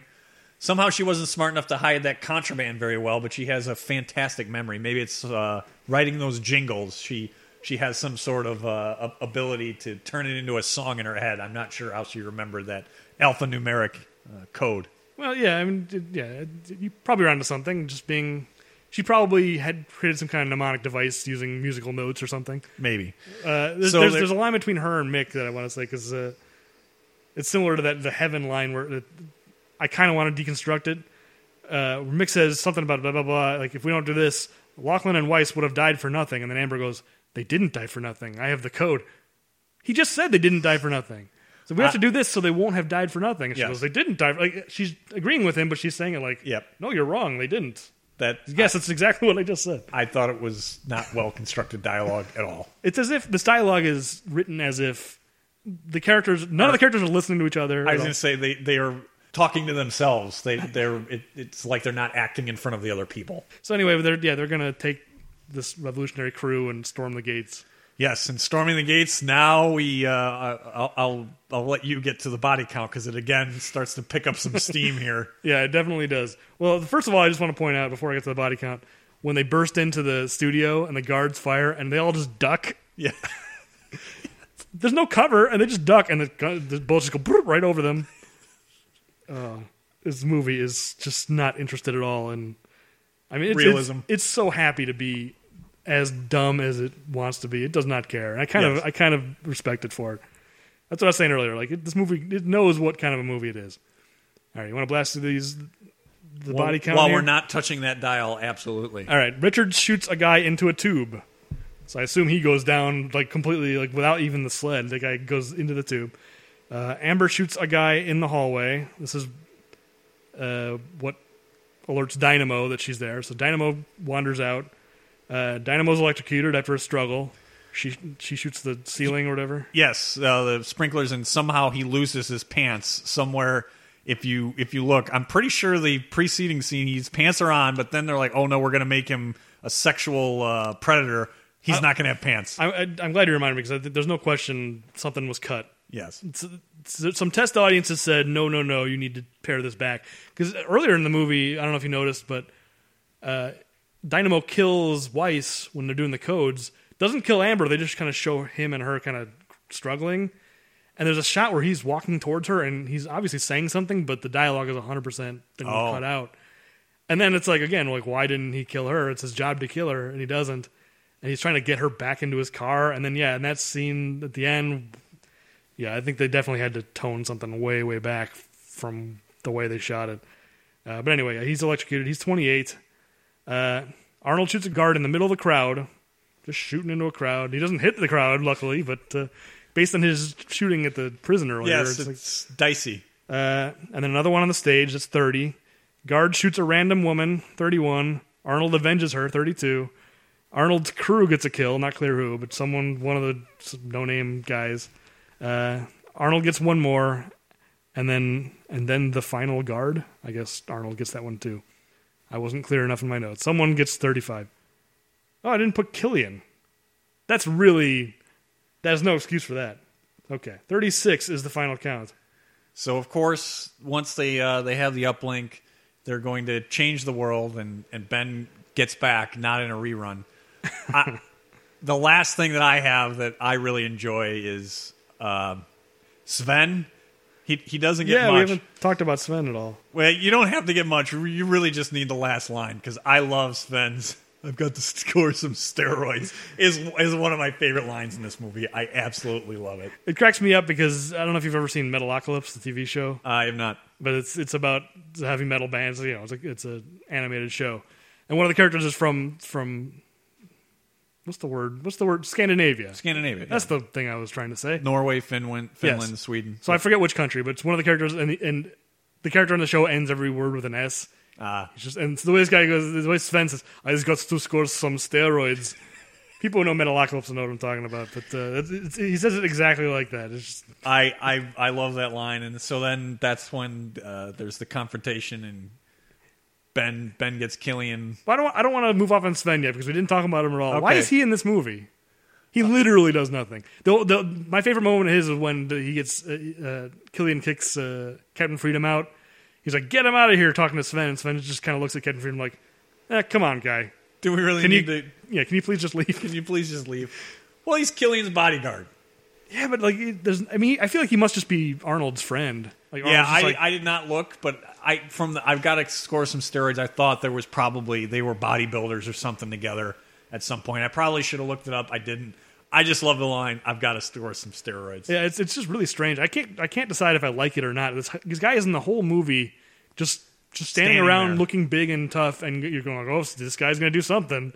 Sort of like getting to the fireworks factory. Right, He never exactly. actually does anything. They deliberately defy your expectations. It's just Yes. like, nope, I'm going to leave. So Sven walks off into the sunset, and Killian hits the spot. I'm not sure if you count that as a pun or not. I'm counting it. That's he's fair. hitting a spot. There's a double meaning there. Yes. Yeah. So our final count, we got 36 body count of 36 and 7 puns, all by Arnold. Arnold's hogging all the puns in this one. Nobody else gets puns. Fair enough. And so, for me, you get to the end of this.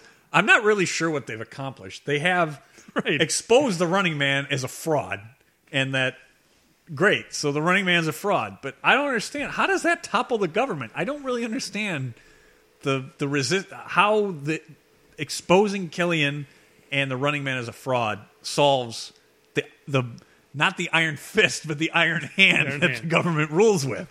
I mean, especially when you consider that it seems pretty clear that everyone in this world understands that this is a totalitarian regime. It's not like they're revealing anything. No. Oh, they lied about the massacre. It's like, it doesn't seem like the kind of world. Re-education. I mean, people. Right. It seems like it's common knowledge. Yeah, I don't know if anyone would have been surprised to learn that the game official was news. rigged. Yeah.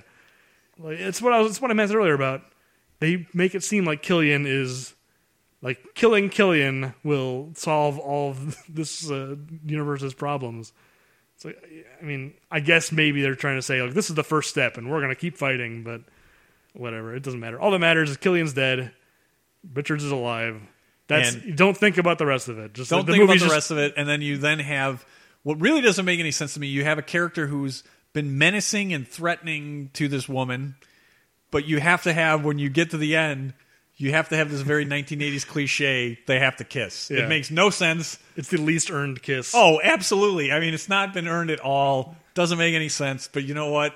It's par for the course. It's part of the formula. So you gotta the computation, once you've gone through the formula, has to have the correct end result. It's almost like they went, well, we don't need to justify it in the script. All we need to do is put like a song, like a love song underneath it.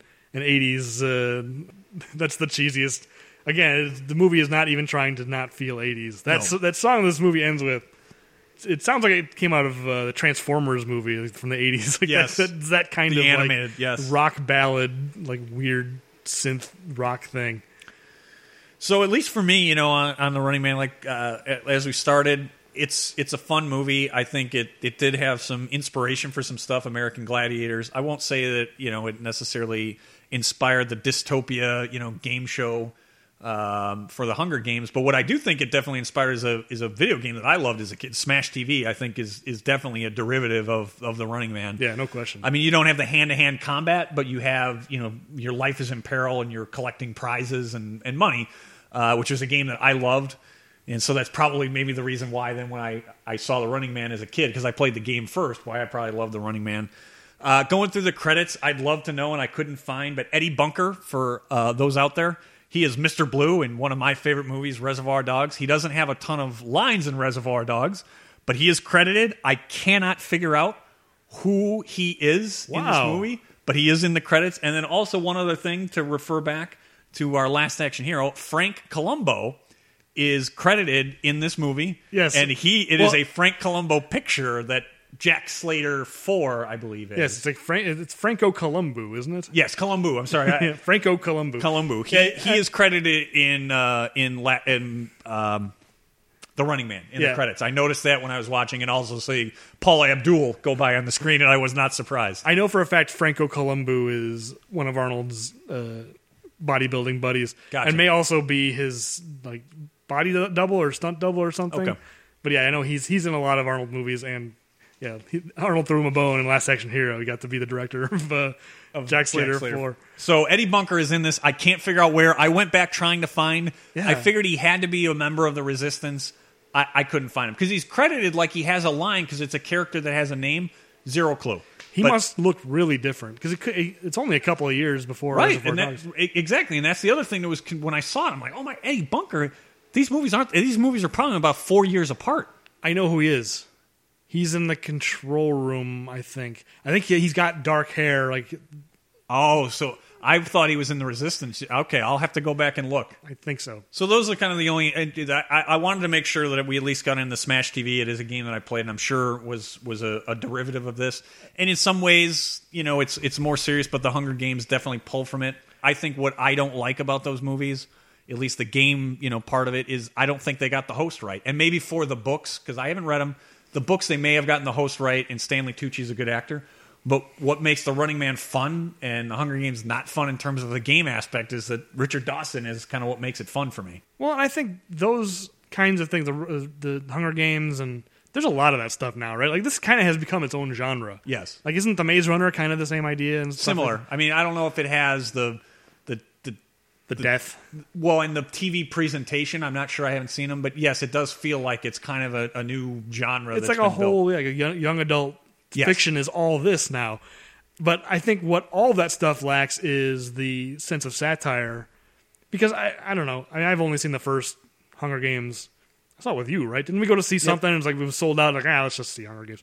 Yeah, and I didn't like it. But I don't know how you can mess up a story about a battle to the death. Like, basically, yeah, taking the story of the Running Man, for all Running Man's faults, I mean, it's ugly and I hate the score and there's plenty of strange stuff in it. But in the end, it's a movie about people battling to the death, and as long as you make that stuff entertaining, you know, I mean, maybe I'm the bloodthirsty guy that the movie is criticizing, but that's the thing is you feel like the Running Man is trying to make a comment on American culture. Yes. It's as if it's trying to extrapolate what exists now, you know, with reality TV and all that.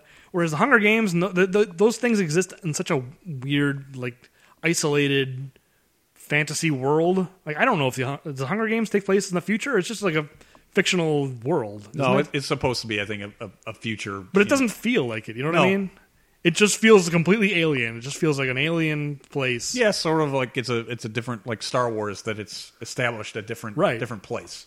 Yeah, it's not like you're seeing like American flags and you know what I mean. Like there is like no connection between that world and our world, and so Unless there is in the books, which, to be fair, I haven't Maybe. read, so I don't know. But regardless, but even if that's true, I feel like it's just so toothless compared to what the Running Man is doing. Even though it's only really trying to be schlocky B-movie fun, it still does have a point of view about kind of the media landscape that existed in America at the time and where it kind of was projecting it to go, and in a lot of ways was correct. Yeah.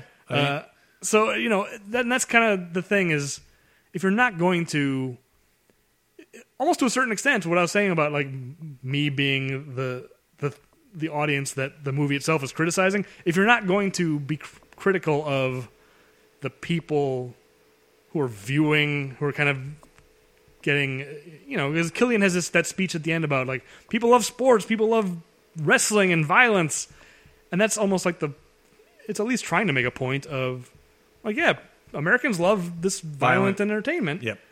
And that, do you ever see the like crowds in the Hunger Games, like the audiences of people who, like, I don't even know if that's a thing. I literally don't know. You don't get a lot of it. You get a lot more in the Running Man. That's for sure. Yeah. So It just feels really toothless. Like it kind of took an interesting idea. Not that this was the first to do it. it won't be the last. No, that's for sure. So, you know, with that, I certainly don't have anything else. I think that's the Running Man. And so the question is, what's next? I put some thought into this. Well, first of all, I think we need to explain a little better what this system is we're using, because we kind of blew past it the last time. But, Okay. Or no, I guess we explained it okay. But at the very least, we should explain what's not in the running anymore. Yep. So, no pun intended. No, don't add that. Add that I know, to the fun right? list. Pun number 8. So, yeah, I shouldn't say no pun intended on this podcast, should I? No. The pun should always be intended. Yes. I shouldn't. Very intentional. Yeah, that's not an accidental pun, I swear. So the Running Man we put in our like low budget action movies. So basically, the other 3 movies that are not eligible, so we're not going to do these anytime soon because we did the Running Man. And again, this is just to kind of mix things up and to keep the podcast fresh, so we're not just doing the same kind of movie a bunch in a row. Okay, so we can't do Commando, we can't do Raw Deal, and we can't do Red Heat. Yeah, and Those- I would even say that if we could, to try and rotate all the way through, if, you know, not even do large budget action since we did Last Action Hero, but I won't say that. Oh no, that's what. Yeah, so we Yeah. can't do those either. Yeah, so the big budget, which would be none of the Terminators, because we've kind of put them in their own separate category. No, we can do the Terminator because it's. Well, a what I'm separate saying is, if people thinking high budget action, Terminators definitely are, but they got their own category for I don't know if it's obvious reasons, but reasons I certainly agree with. Yeah, so Predator's off the table, Total Recall's off the table, True Lies is off the table because Because they're a big budget action. we hit that category.